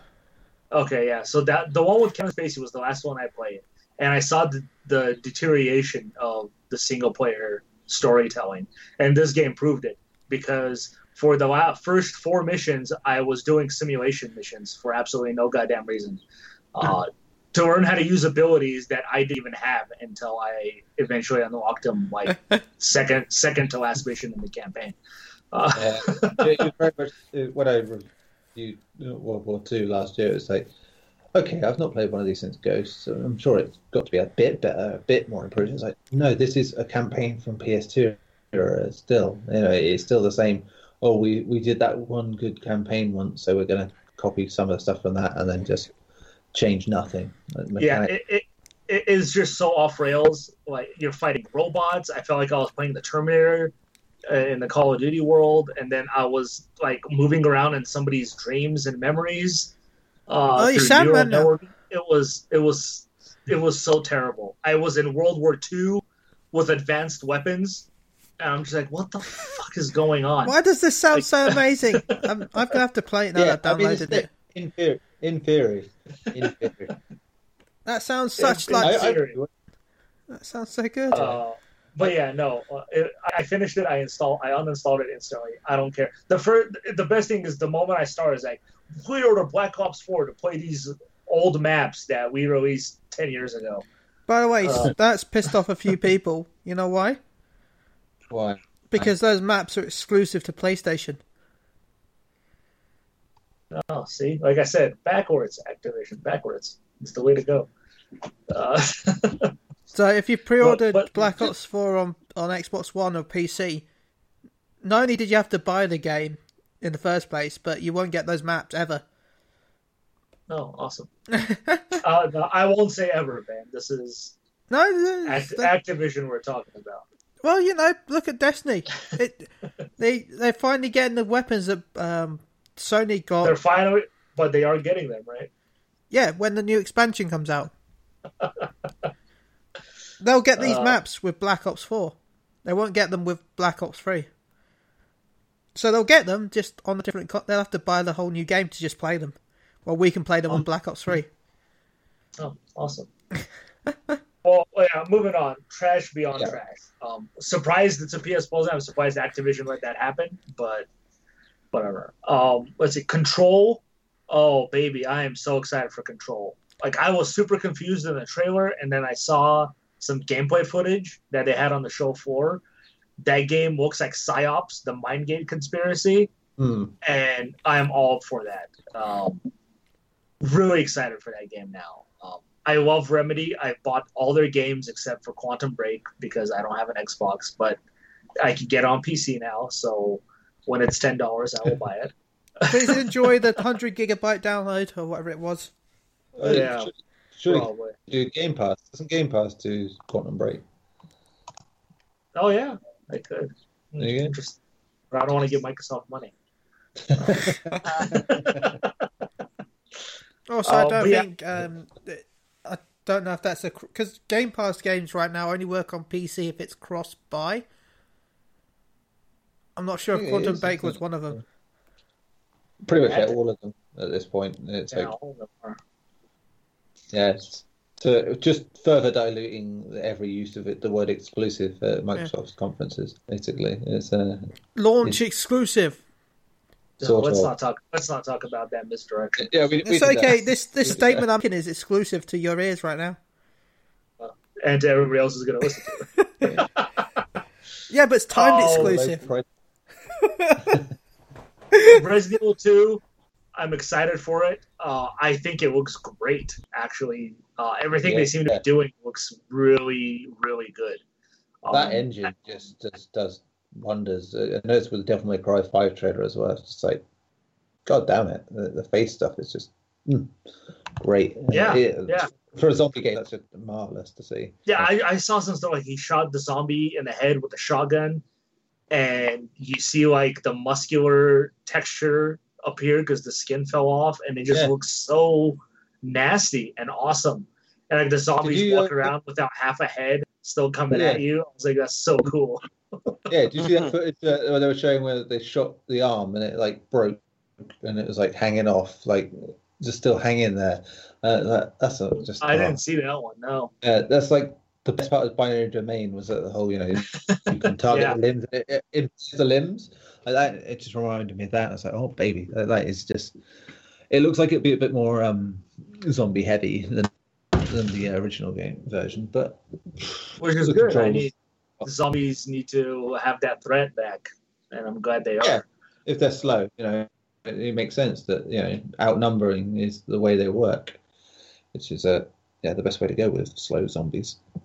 Yeah, Yeah, but I am really excited. Like Resident Evil 2 isn't my favorite Resident Evil, but this remake has definitely piqued my interest quite a bit. Really looking forward. Outside of the fact that Claire just looks weird to me now. I don't know. But the thing is, what is it with because they're supposed to be young again. They're supposed to be young again. Is the other problem? There's like that's fine. But you have references to what they looked like when you first made them. Yeah, but I don't know. Very different. She looks character design. She looks like Emilia Clarke to me now, and I can't unsee it now that I've seen it, and it irritates me. I get it. She doesn't even look like a white girl, which is essentially what she was when they showed her off. She looks Asian to me now, but I don't know. So better. Sure, I guess. I don't know. Well, yeah, I am looking forward to it. I like the idea that you can barricade doors and stuff now because there's no loading screens. You just go through doors now. That was cool. But yeah, I am wondering if they'll have the 4 different campaigns like they did before, or if they're just gonna have the two long ones. Well, the unlockables are there, aren't they? I think they're slightly different. I think there are the main campaigns, but I don't. There's so much replay. Because there'll be remixes of stuff that are in it, is in it, and that isn't in it. We know that Hunk and Tofu are in it, so there's obviously going to be some sort of unlockable challenges. Yeah, and it looks like they hinted that Wesker will be in it as well in the trailer. You heard somebody talking, and I'm assuming it's Wesker. But yeah, should be good. It's great to finally see it.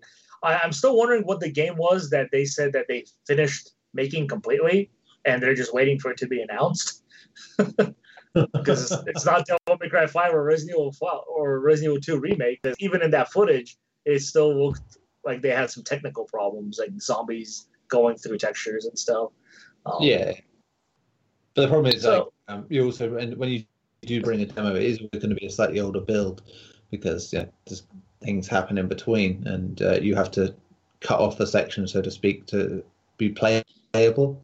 So they could have done that a few weeks ago, and then now they've done a lot of stuff since then. You never know. But yes, it's still 6 months away, so there's plenty of time for, especially the way they seem to work with that. I'm very glad that for all the times they've spent not talking about it since announcing it, that when they did finally talk about it, they showed gameplay, gave us a release date that's 6 months away.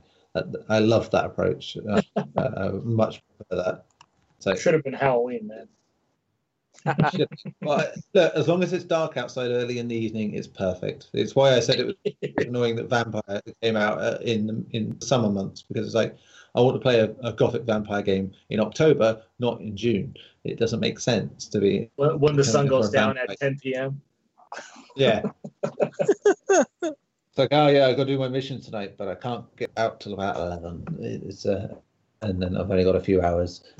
But bring your horror-based games out at the right time of the year. Come on, when you want to be cozy indoors. It's fine. I'm in Scarborough. Any time of the year is fine. And that time's evil for a week after my birthday. Yeah, well, Smash Bros. Is on my birthday, so but they knew I was coming. What did they close the show with? Spider-Man. Spider-Man looks great fun to me. Like Chris, I'm not the biggest Spidey freak out there, but obviously I know the character. I know most of his lore. It looks great. It looks, from what I've read of people swinging in the city, it sounds amazing to swing around, which is essentially 90% of Spider-Man. Yep. And I'm excited about that. Combat looks good. I just don't see what's really bad about the game. The only thing to me, like, it just looks like a game that just took everything that other people have done fantastically and just made it into one game. It's more, and to me, faster, more agile version. Yeah, I have to say. Yeah, and that it makes sense because it's Spider-Man. And it works. I'm not saying it's bad. It's going to be fantastic. It's Insomniac. They've in my opinion, never really done a bad game. So yeah, I am excited for it. I'm excited to see what more villains they bring in, or if what they showed off. I hope they didn't blow their whole load in that trailer outside of the main villain. No.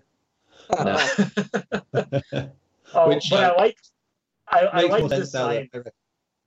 Yeah. I like the villains' designs where they have that human behind them, but they mostly wearing like the armored suits now instead of like the skin tight is part of me suit. So that was cool. Electro was good in that sense because the star-shaped mask he used to have in the old days is now just like a scar of a star on his face, and it's like it's a cool progression of that. I mean, we know that Kingpin's in it, and that's just making me think that's going to be the secret person who's paying for everything after all. But I'm still kind of hoping for a Harry Osborn revenge story, as it is like 8 years into Spidey's tenure as a Spider-Man. And there's still a chance, I think, that he's getting offed at some point in the game, and for Miles. Probably in the beginning. You never know. Maybe, but then I don't know. We shall see. We shall see. But yeah, no, I am excited for it. Very much excited for Spider-Man. Again, one of those I just want to play it really now. That's it. Well, that's the thing, right? That was one of my main concerns when they said that Spider-Man is going to have a big showing. And it's like, we already know what it's about. We've seen it so much now. Like, I just didn't feel like it needed that much time at E3.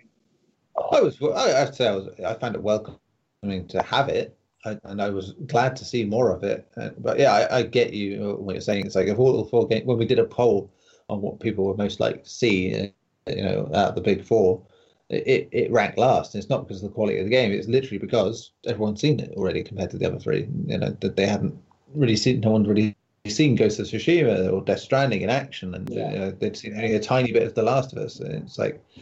So yeah, it had that going against it, but at the same time, nice to see something that's coming out very soon, getting a nice showing all the same.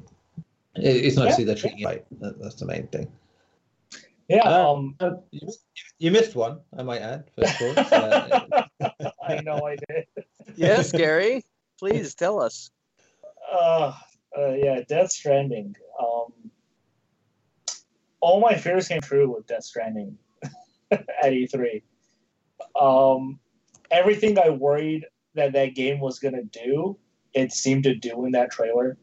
And it may be because it was just a trailer and the game still has so much development. We still don't know when it's coming out. But I was not in any way excited for this game. Nothing intrigued me about it. All the exciting stuff we've already seen with the weird ghost shadow spirit things and, the baby and the weird robot thing that tells them where the monsters are. Everything else just seemed so boring to me. Just walking around, carrying stuff. What is the point of it? Sure, we'll find out. There's even a moment where we heard the sound effects that he uses in the game, where the guy loses the stuff he's carrying in the water, and it's literally the exact same sound of you dropping shit in Metal Gear Solid.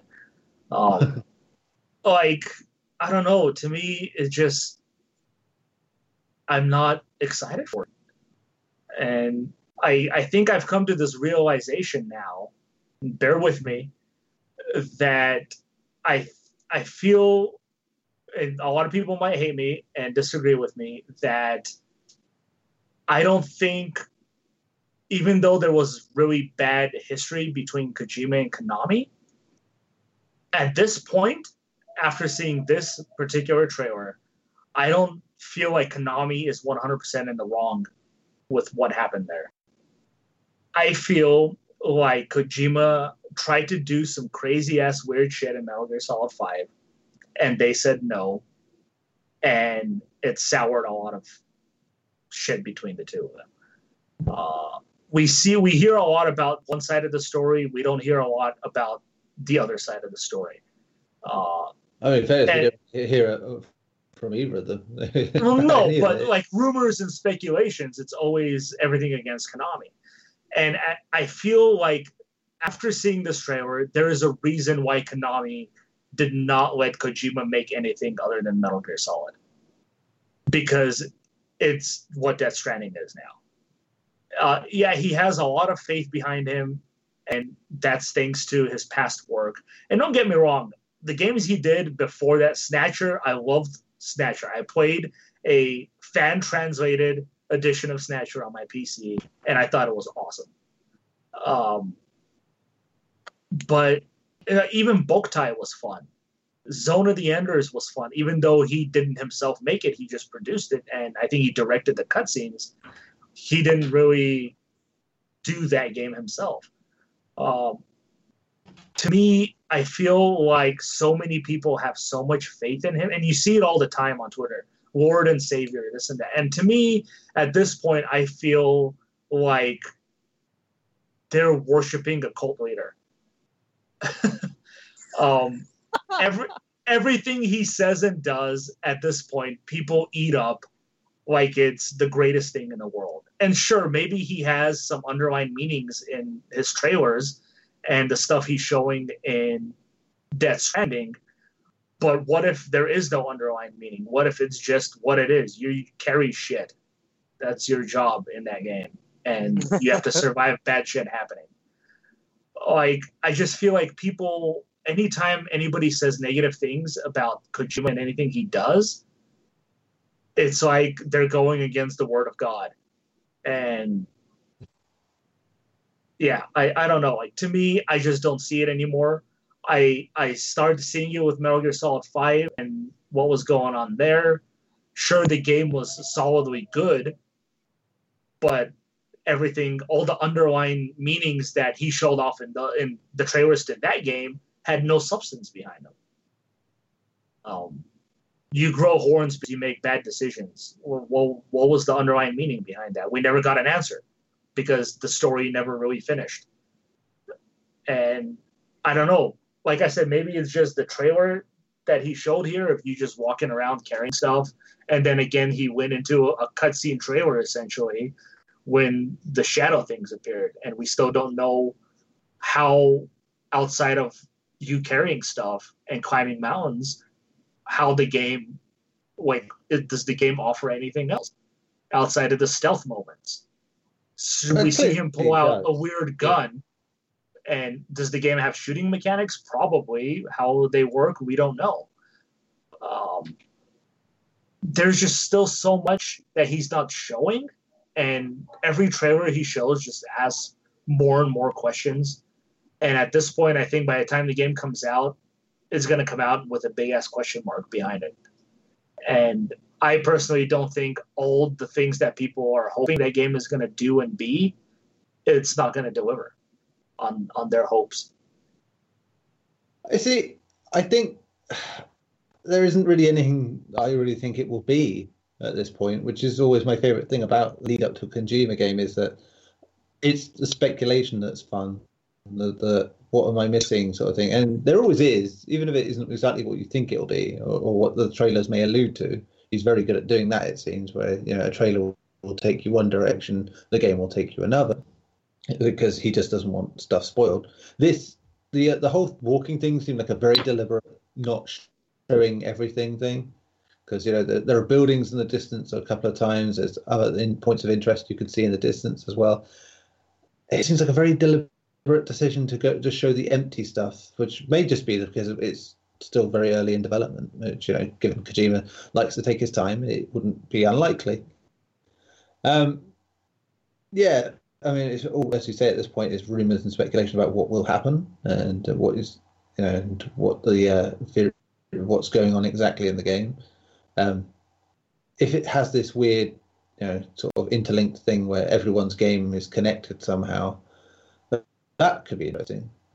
He's talked about Dark Souls having an influence in some ways, so yeah, it would be intriguing to see. The other thing I found interesting is it doesn't even look like you play as Norman Reedus for a lot of the game either. Like, a lot of the scenes when he's carrying shit, you look like some random ass dude, not Norman Reedus. Which is why I think that maybe it ties into this cross dimension sort of thing, where it's like there'll be alternate versions of him, different lifetimes of him, because time is always carrying forward in this game. For the sound of it, is like it's going at an accelerated rate, and I don't know. This baby is integral to it because it's the only constant. They said it was stated it is the only constant going throughout the whole game, which does, as you suggest, mean that maybe Northern Reedus isn't the one. I wonder if the other characters are just other versions of him. An alternate dimension. Lea Seydoux is one of them, and interesting that they got the woman who played the Bionic Woman in the old TV series is in it as well. Which is that's apart from because Kojima had a crush on her when she was younger, and being Kojima made sure she looked younger in this for that reason. But yeah, I do wonder if you are still Norman Reedus' character, but he is, I don't know, he's maybe the most constant of the characters you play as. It could be a huge misdirection, but the fact that he's been so heavily involved would suggest he's got to have the most involvement. But I do wonder if people like Guillermo del Toro and Mads Mikkelsen will have like smaller roles somehow, and they will just be other versions of the Reedus. We won't know. That's for me is always the beauty of it. I still don't know what this game is. I'm glad about that. Can be tiny bit annoyed because you want to know more, but I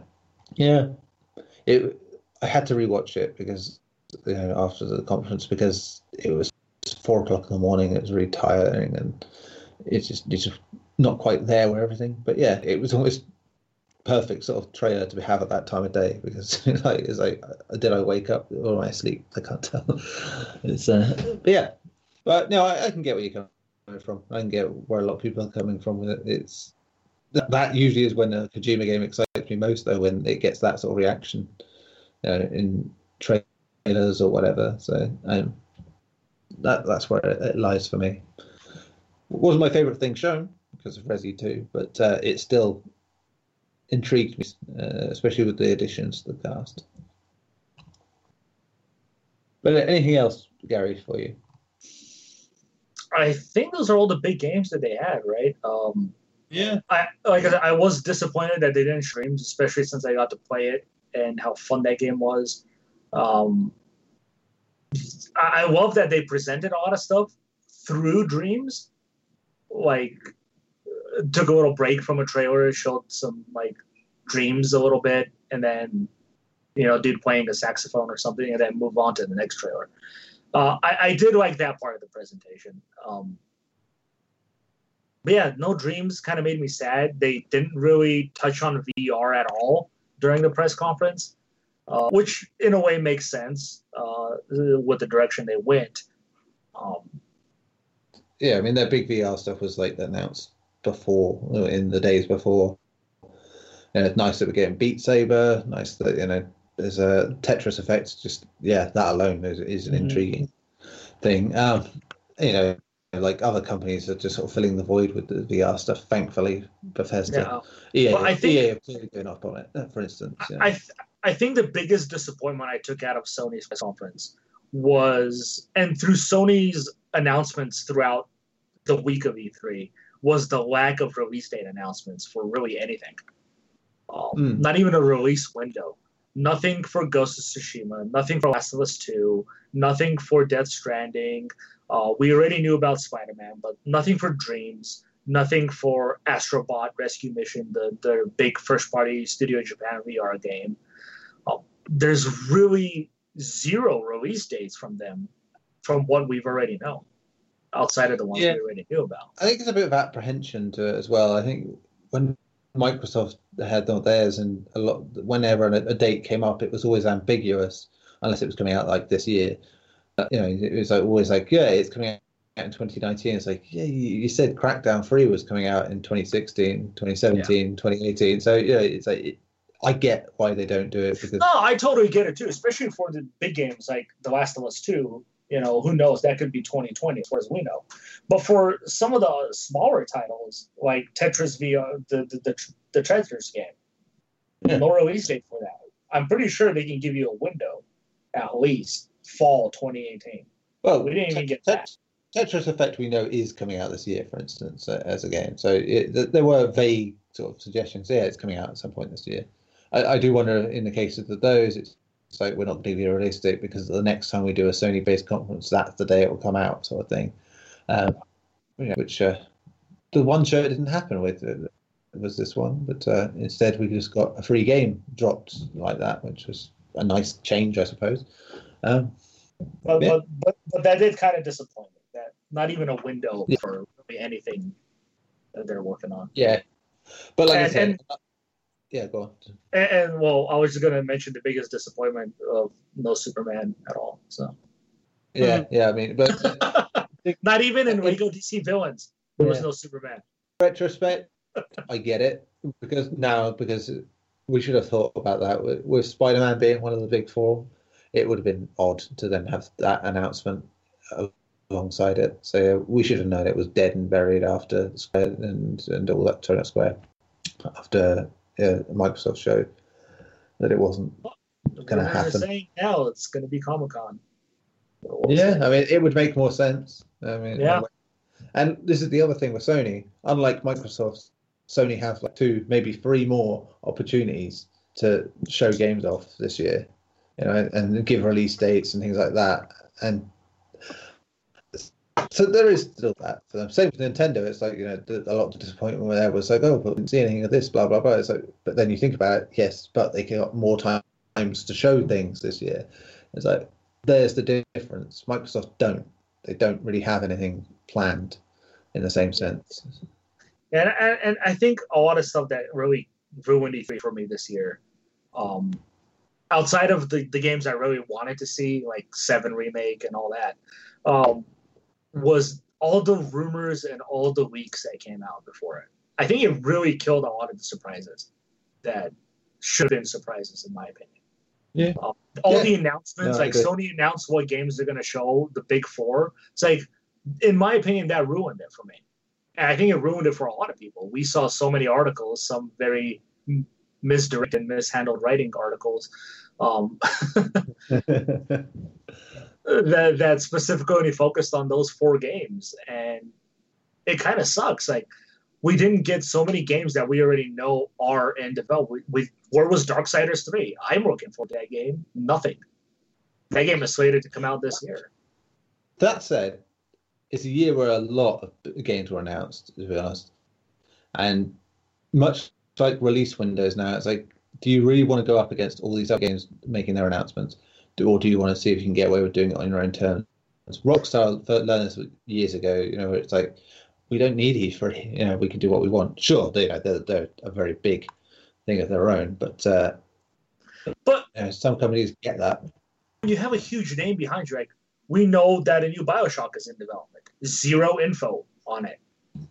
Like, I think BioShock can carry its weight in an announcement.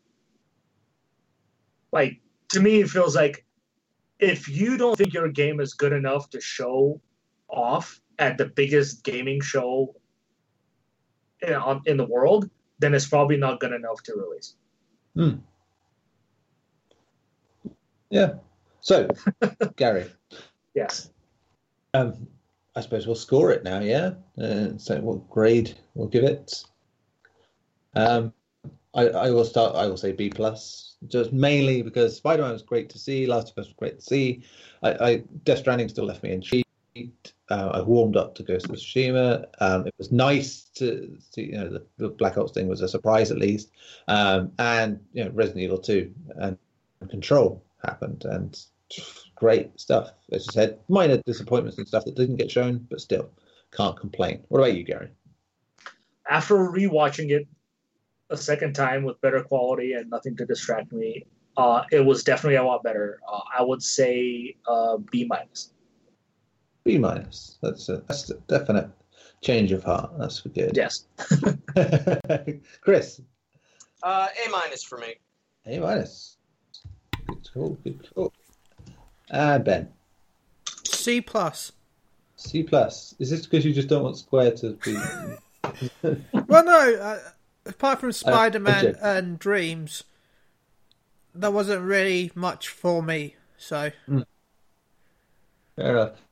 I mean, I will add in this that my main minus point was the presentation was a bit all over the place, but I still applaud the fact that they tried something different. You know, it's like, even if it didn't pay off quite the way they'd hoped. Okay, so I think currently that still means Bethesda had the best one. Quickly on the Nintendo, because there's not much unlike Microsoft, there really isn't much relevant to us, but we might as well mention it. Disappointing slightly in the sense of it was a short one, but like we said, Sony's is the same. They have other opportunities to show stuff, and they did show gameplay stuff in Treehouse afterwards of both Smash Bros. And of Pokemon Let's Go, and both were fun to look at, I have to say. Probably didn't need to spend 20 minutes on showing us balance tweak. Basically, they spent 20 minutes on patch notes, is what they did, for a game that hasn't even come out yet. And before that, yeah, it was all right.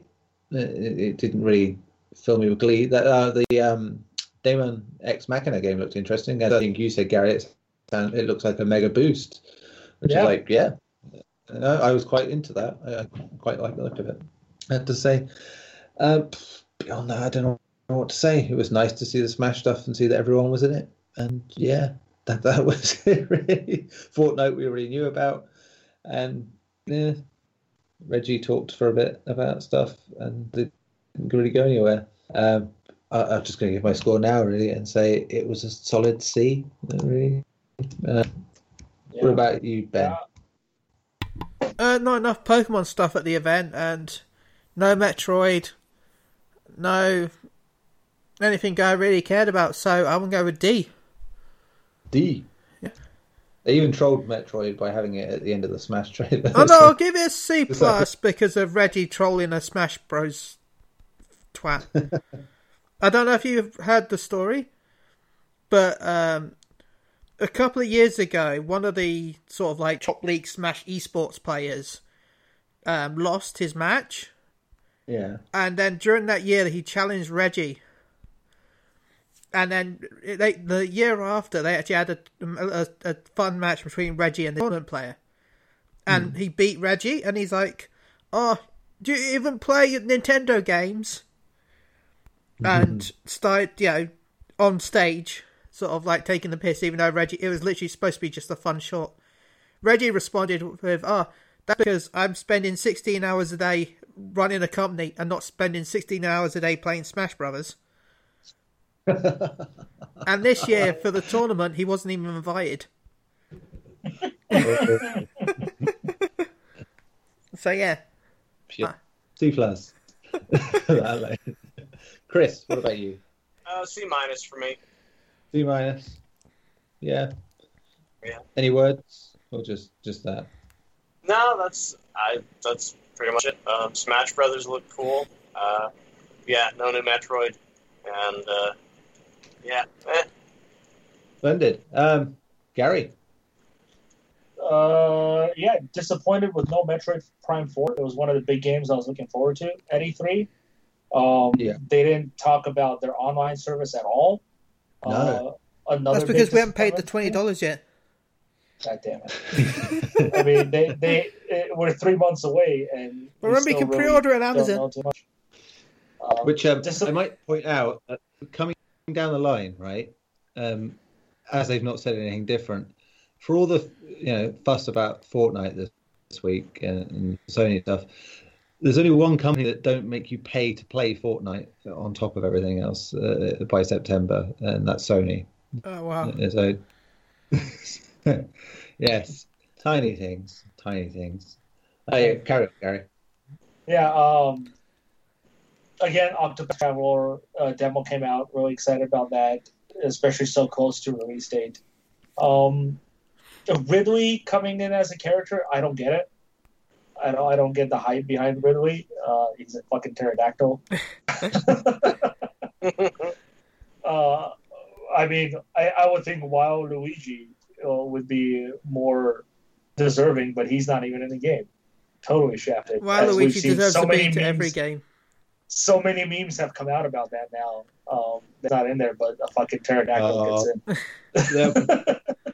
I highly suspect there'll be DLC characters at this rate, because Nintendo are getting with a program on that front. So the Waluigi season pass. Yeah. Yeah, I mean, I'm not the biggest fan of Smash like Chris. I think it's too fucking chaotic to sometimes enjoy it. And the fact that people think this is a new Smash Bros. This is not. This is a port of the Wii U Smash Brothers. It just has all the characters. This is not a new Smash Brothers game. It's running on Unreal Engine 4, isn't it? Yeah. I think that one ran on Unreal Engine 4 as well. No, this is the first time, I think. Yeah, because it wasn't even Unreal Engine 4 would not run on Wii U, I think. Come on now. So what's your grade? I would go the same way Chris did, C-. C-. I'm excited for Fire Emblem though. Yeah. Fair enough. Yeah, there's still stuff to like. It's just not enough of it, I think. Should have said Pokemon. Just so... Yeah. They would have killed it just for having that Pokemon on there. I tell you what, the Treehouse showing Pokemon, they really, really pushed the fucking nerves on that one. It's the first 10 minutes of talking about it. It's like translating guy talking Japanese, walking around in the same circle for 20 minutes and just taking up roundabout. It's like, you're not going to show us what the rest of the game is, are you? You're just going to walk around this tiny, tiny bit. That's probably because that's all they finished. Yeah. I just think that it's because they're all there is. It is, but in general. But we'll see.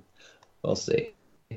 So yeah, we'll quickly go back to the two we did last week because we didn't grade them. So and just give a quick score out. So EA, Ben. B. What? Well, it wasn't bad. It was just average. We knew what was going to happen. Average would no.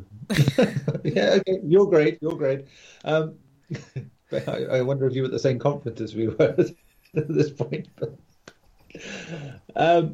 Chris. D- just because they. The only reason I'm not giving it an F is because they announced Unravel 2 and released it the same day, so that was kind of a nice surprise. But other than that, nope. Okay. What was announced at EA's? Exactly. It wasn't that bad. I don't remember any of it. I give it an E, literally, as you said, because Unravel got announced, and yeah, that was really it for me. It just wasn't much. Oh, and the other indie game.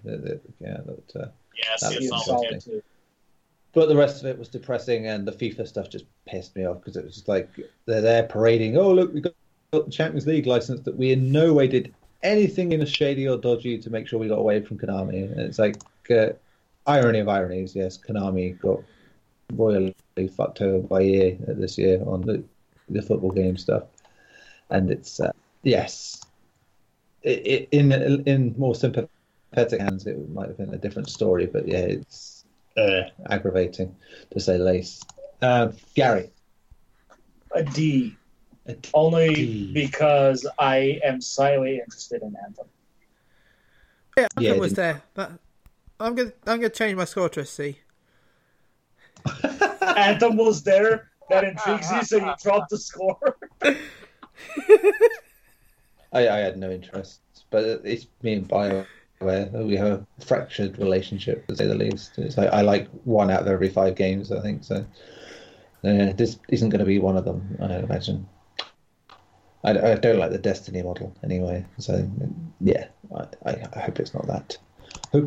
Oh, and the fact that I also give E because they had Respawn, Vince Van Pella turn up and basically do nothing other than tell us what the name of the game was that he was pitching to EA effectively, rather than actually. Yeah. They had no Pele. I mean, they had no Pele. No, they did not. Oh, and more shitty sports stuff with Command and Conquer that wasn't a mobile game. That was just terrible. We discussed all this last week though. I'm still happy I got my guess on Brussels right. I was like, it's raining. It's got to be England. Yeah, well, we're going to Microsoft now, Ben. So, what's your Microsoft grade? A C+. A C+. Because they announced so many good, nice PlayStation games. Gary? B-. B minus. Fair. I give it a B. Yeah, to be honest. There was good stuff there. It got higher, had most of them actually been exclusives, had they not just bought developers in the vain hope that they could recreate their successful critical darlings, which I think they're going to be a bit disappointed on the sales figures of, if I'm honest. Ninja Theory is probably the best one to buy if you're looking to get someone to make you money, as much as they make good games. I still find them buying Playgrounds the funniest. It's like, let's buy the company that has only been making games for us anyway. And it was an announcement. It was an actual announcement. They're exclusive. Like, and what? I was saying, thinking, when weren't not they? Not make games for us. Yeah, it's like, oh dear. Chris. Yes, C plus, just for those exact reasons you just named off. So, I think, yeah, winner-wise, 1, 2, 3 is as follows. Third, on averages, this is Microsoft. Second is Sony, and this year's winner of our poll is Bethesda, who got B's and B pluses all round. Well done. So Bethesda, you are this year's winner. EA, Wooden Spoon. Wooden Spoon is all yours, I'm afraid. Closely followed by Square, by the look of it. Even with that A. So, yeah, that's everything.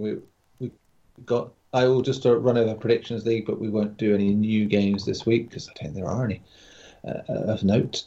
So we'll just catch up with what happened because we didn't do them last week. Vampire and on for the ones we did. Vampire turned out to be 72. I said 80. Tim said 78. Ben said 83. Chris said 82. And Gary was closest, 3 points out on 75. So he got a point for that. Onrush, 78. Ben, you said 92. I said 86. Tim said 82. Gary said 75. But Chris said 76. So Chris gets on the points board.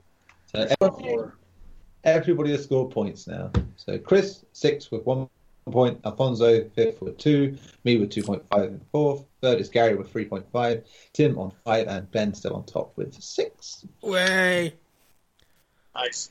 So, this stop-start thing is helping you out, I think. But yeah. Right.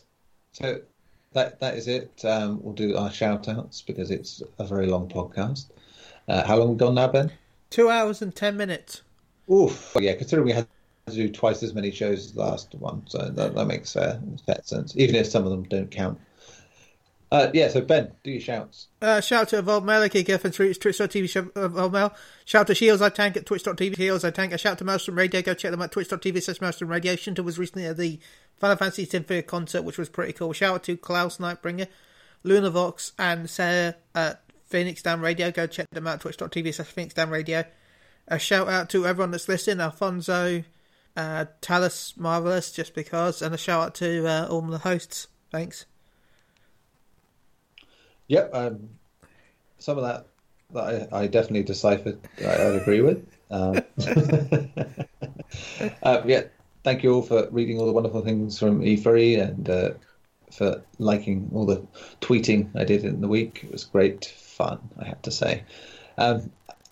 You can, of course, follow us on Pod Unchained, myself on at Nazco, and PSU.com at PSU.com on the Twitter. So that's from me. Ben is done. Gary's next. So, yes, Gary. To all the listeners, as always, you guys for having me on. Thank you. Good stuff. Short and sweet. And Chris. Friends, family, listeners, thanks for the support. You guys, Tim and Alphonse and Klaus, and catch me on Twitter at Devangel, DEVANGIEL. What's his name, so we'll be back next week with a regular podcast again. I know we keep saying that, but now E3 is done. There won't be much going on for a while, I promise. Nothing. No shock announcements, no tournaments of any distinction, it will be back to normal podcast for at least more than 1 week at this time, I promise. We'll talk about the games and stuff that we've been playing. There's much to discuss, even though not much stuff. I feel like I haven't played anything, but I played everything at the same time. It's just, I look at my library and just go, shit, that's a lot of games. Where do they all come from? But we'll discuss all that next week in great detail, I'm sure. Until then, listen to this. Listen to the Problematic Sticker anime podcast, which we're also recording tonight, and probably be out first, in which case my advertisement is not quite null and void. Partly pointless. Still, listen to it if you haven't already. It's great. And we're back after a short break. So, until then, tatty bye.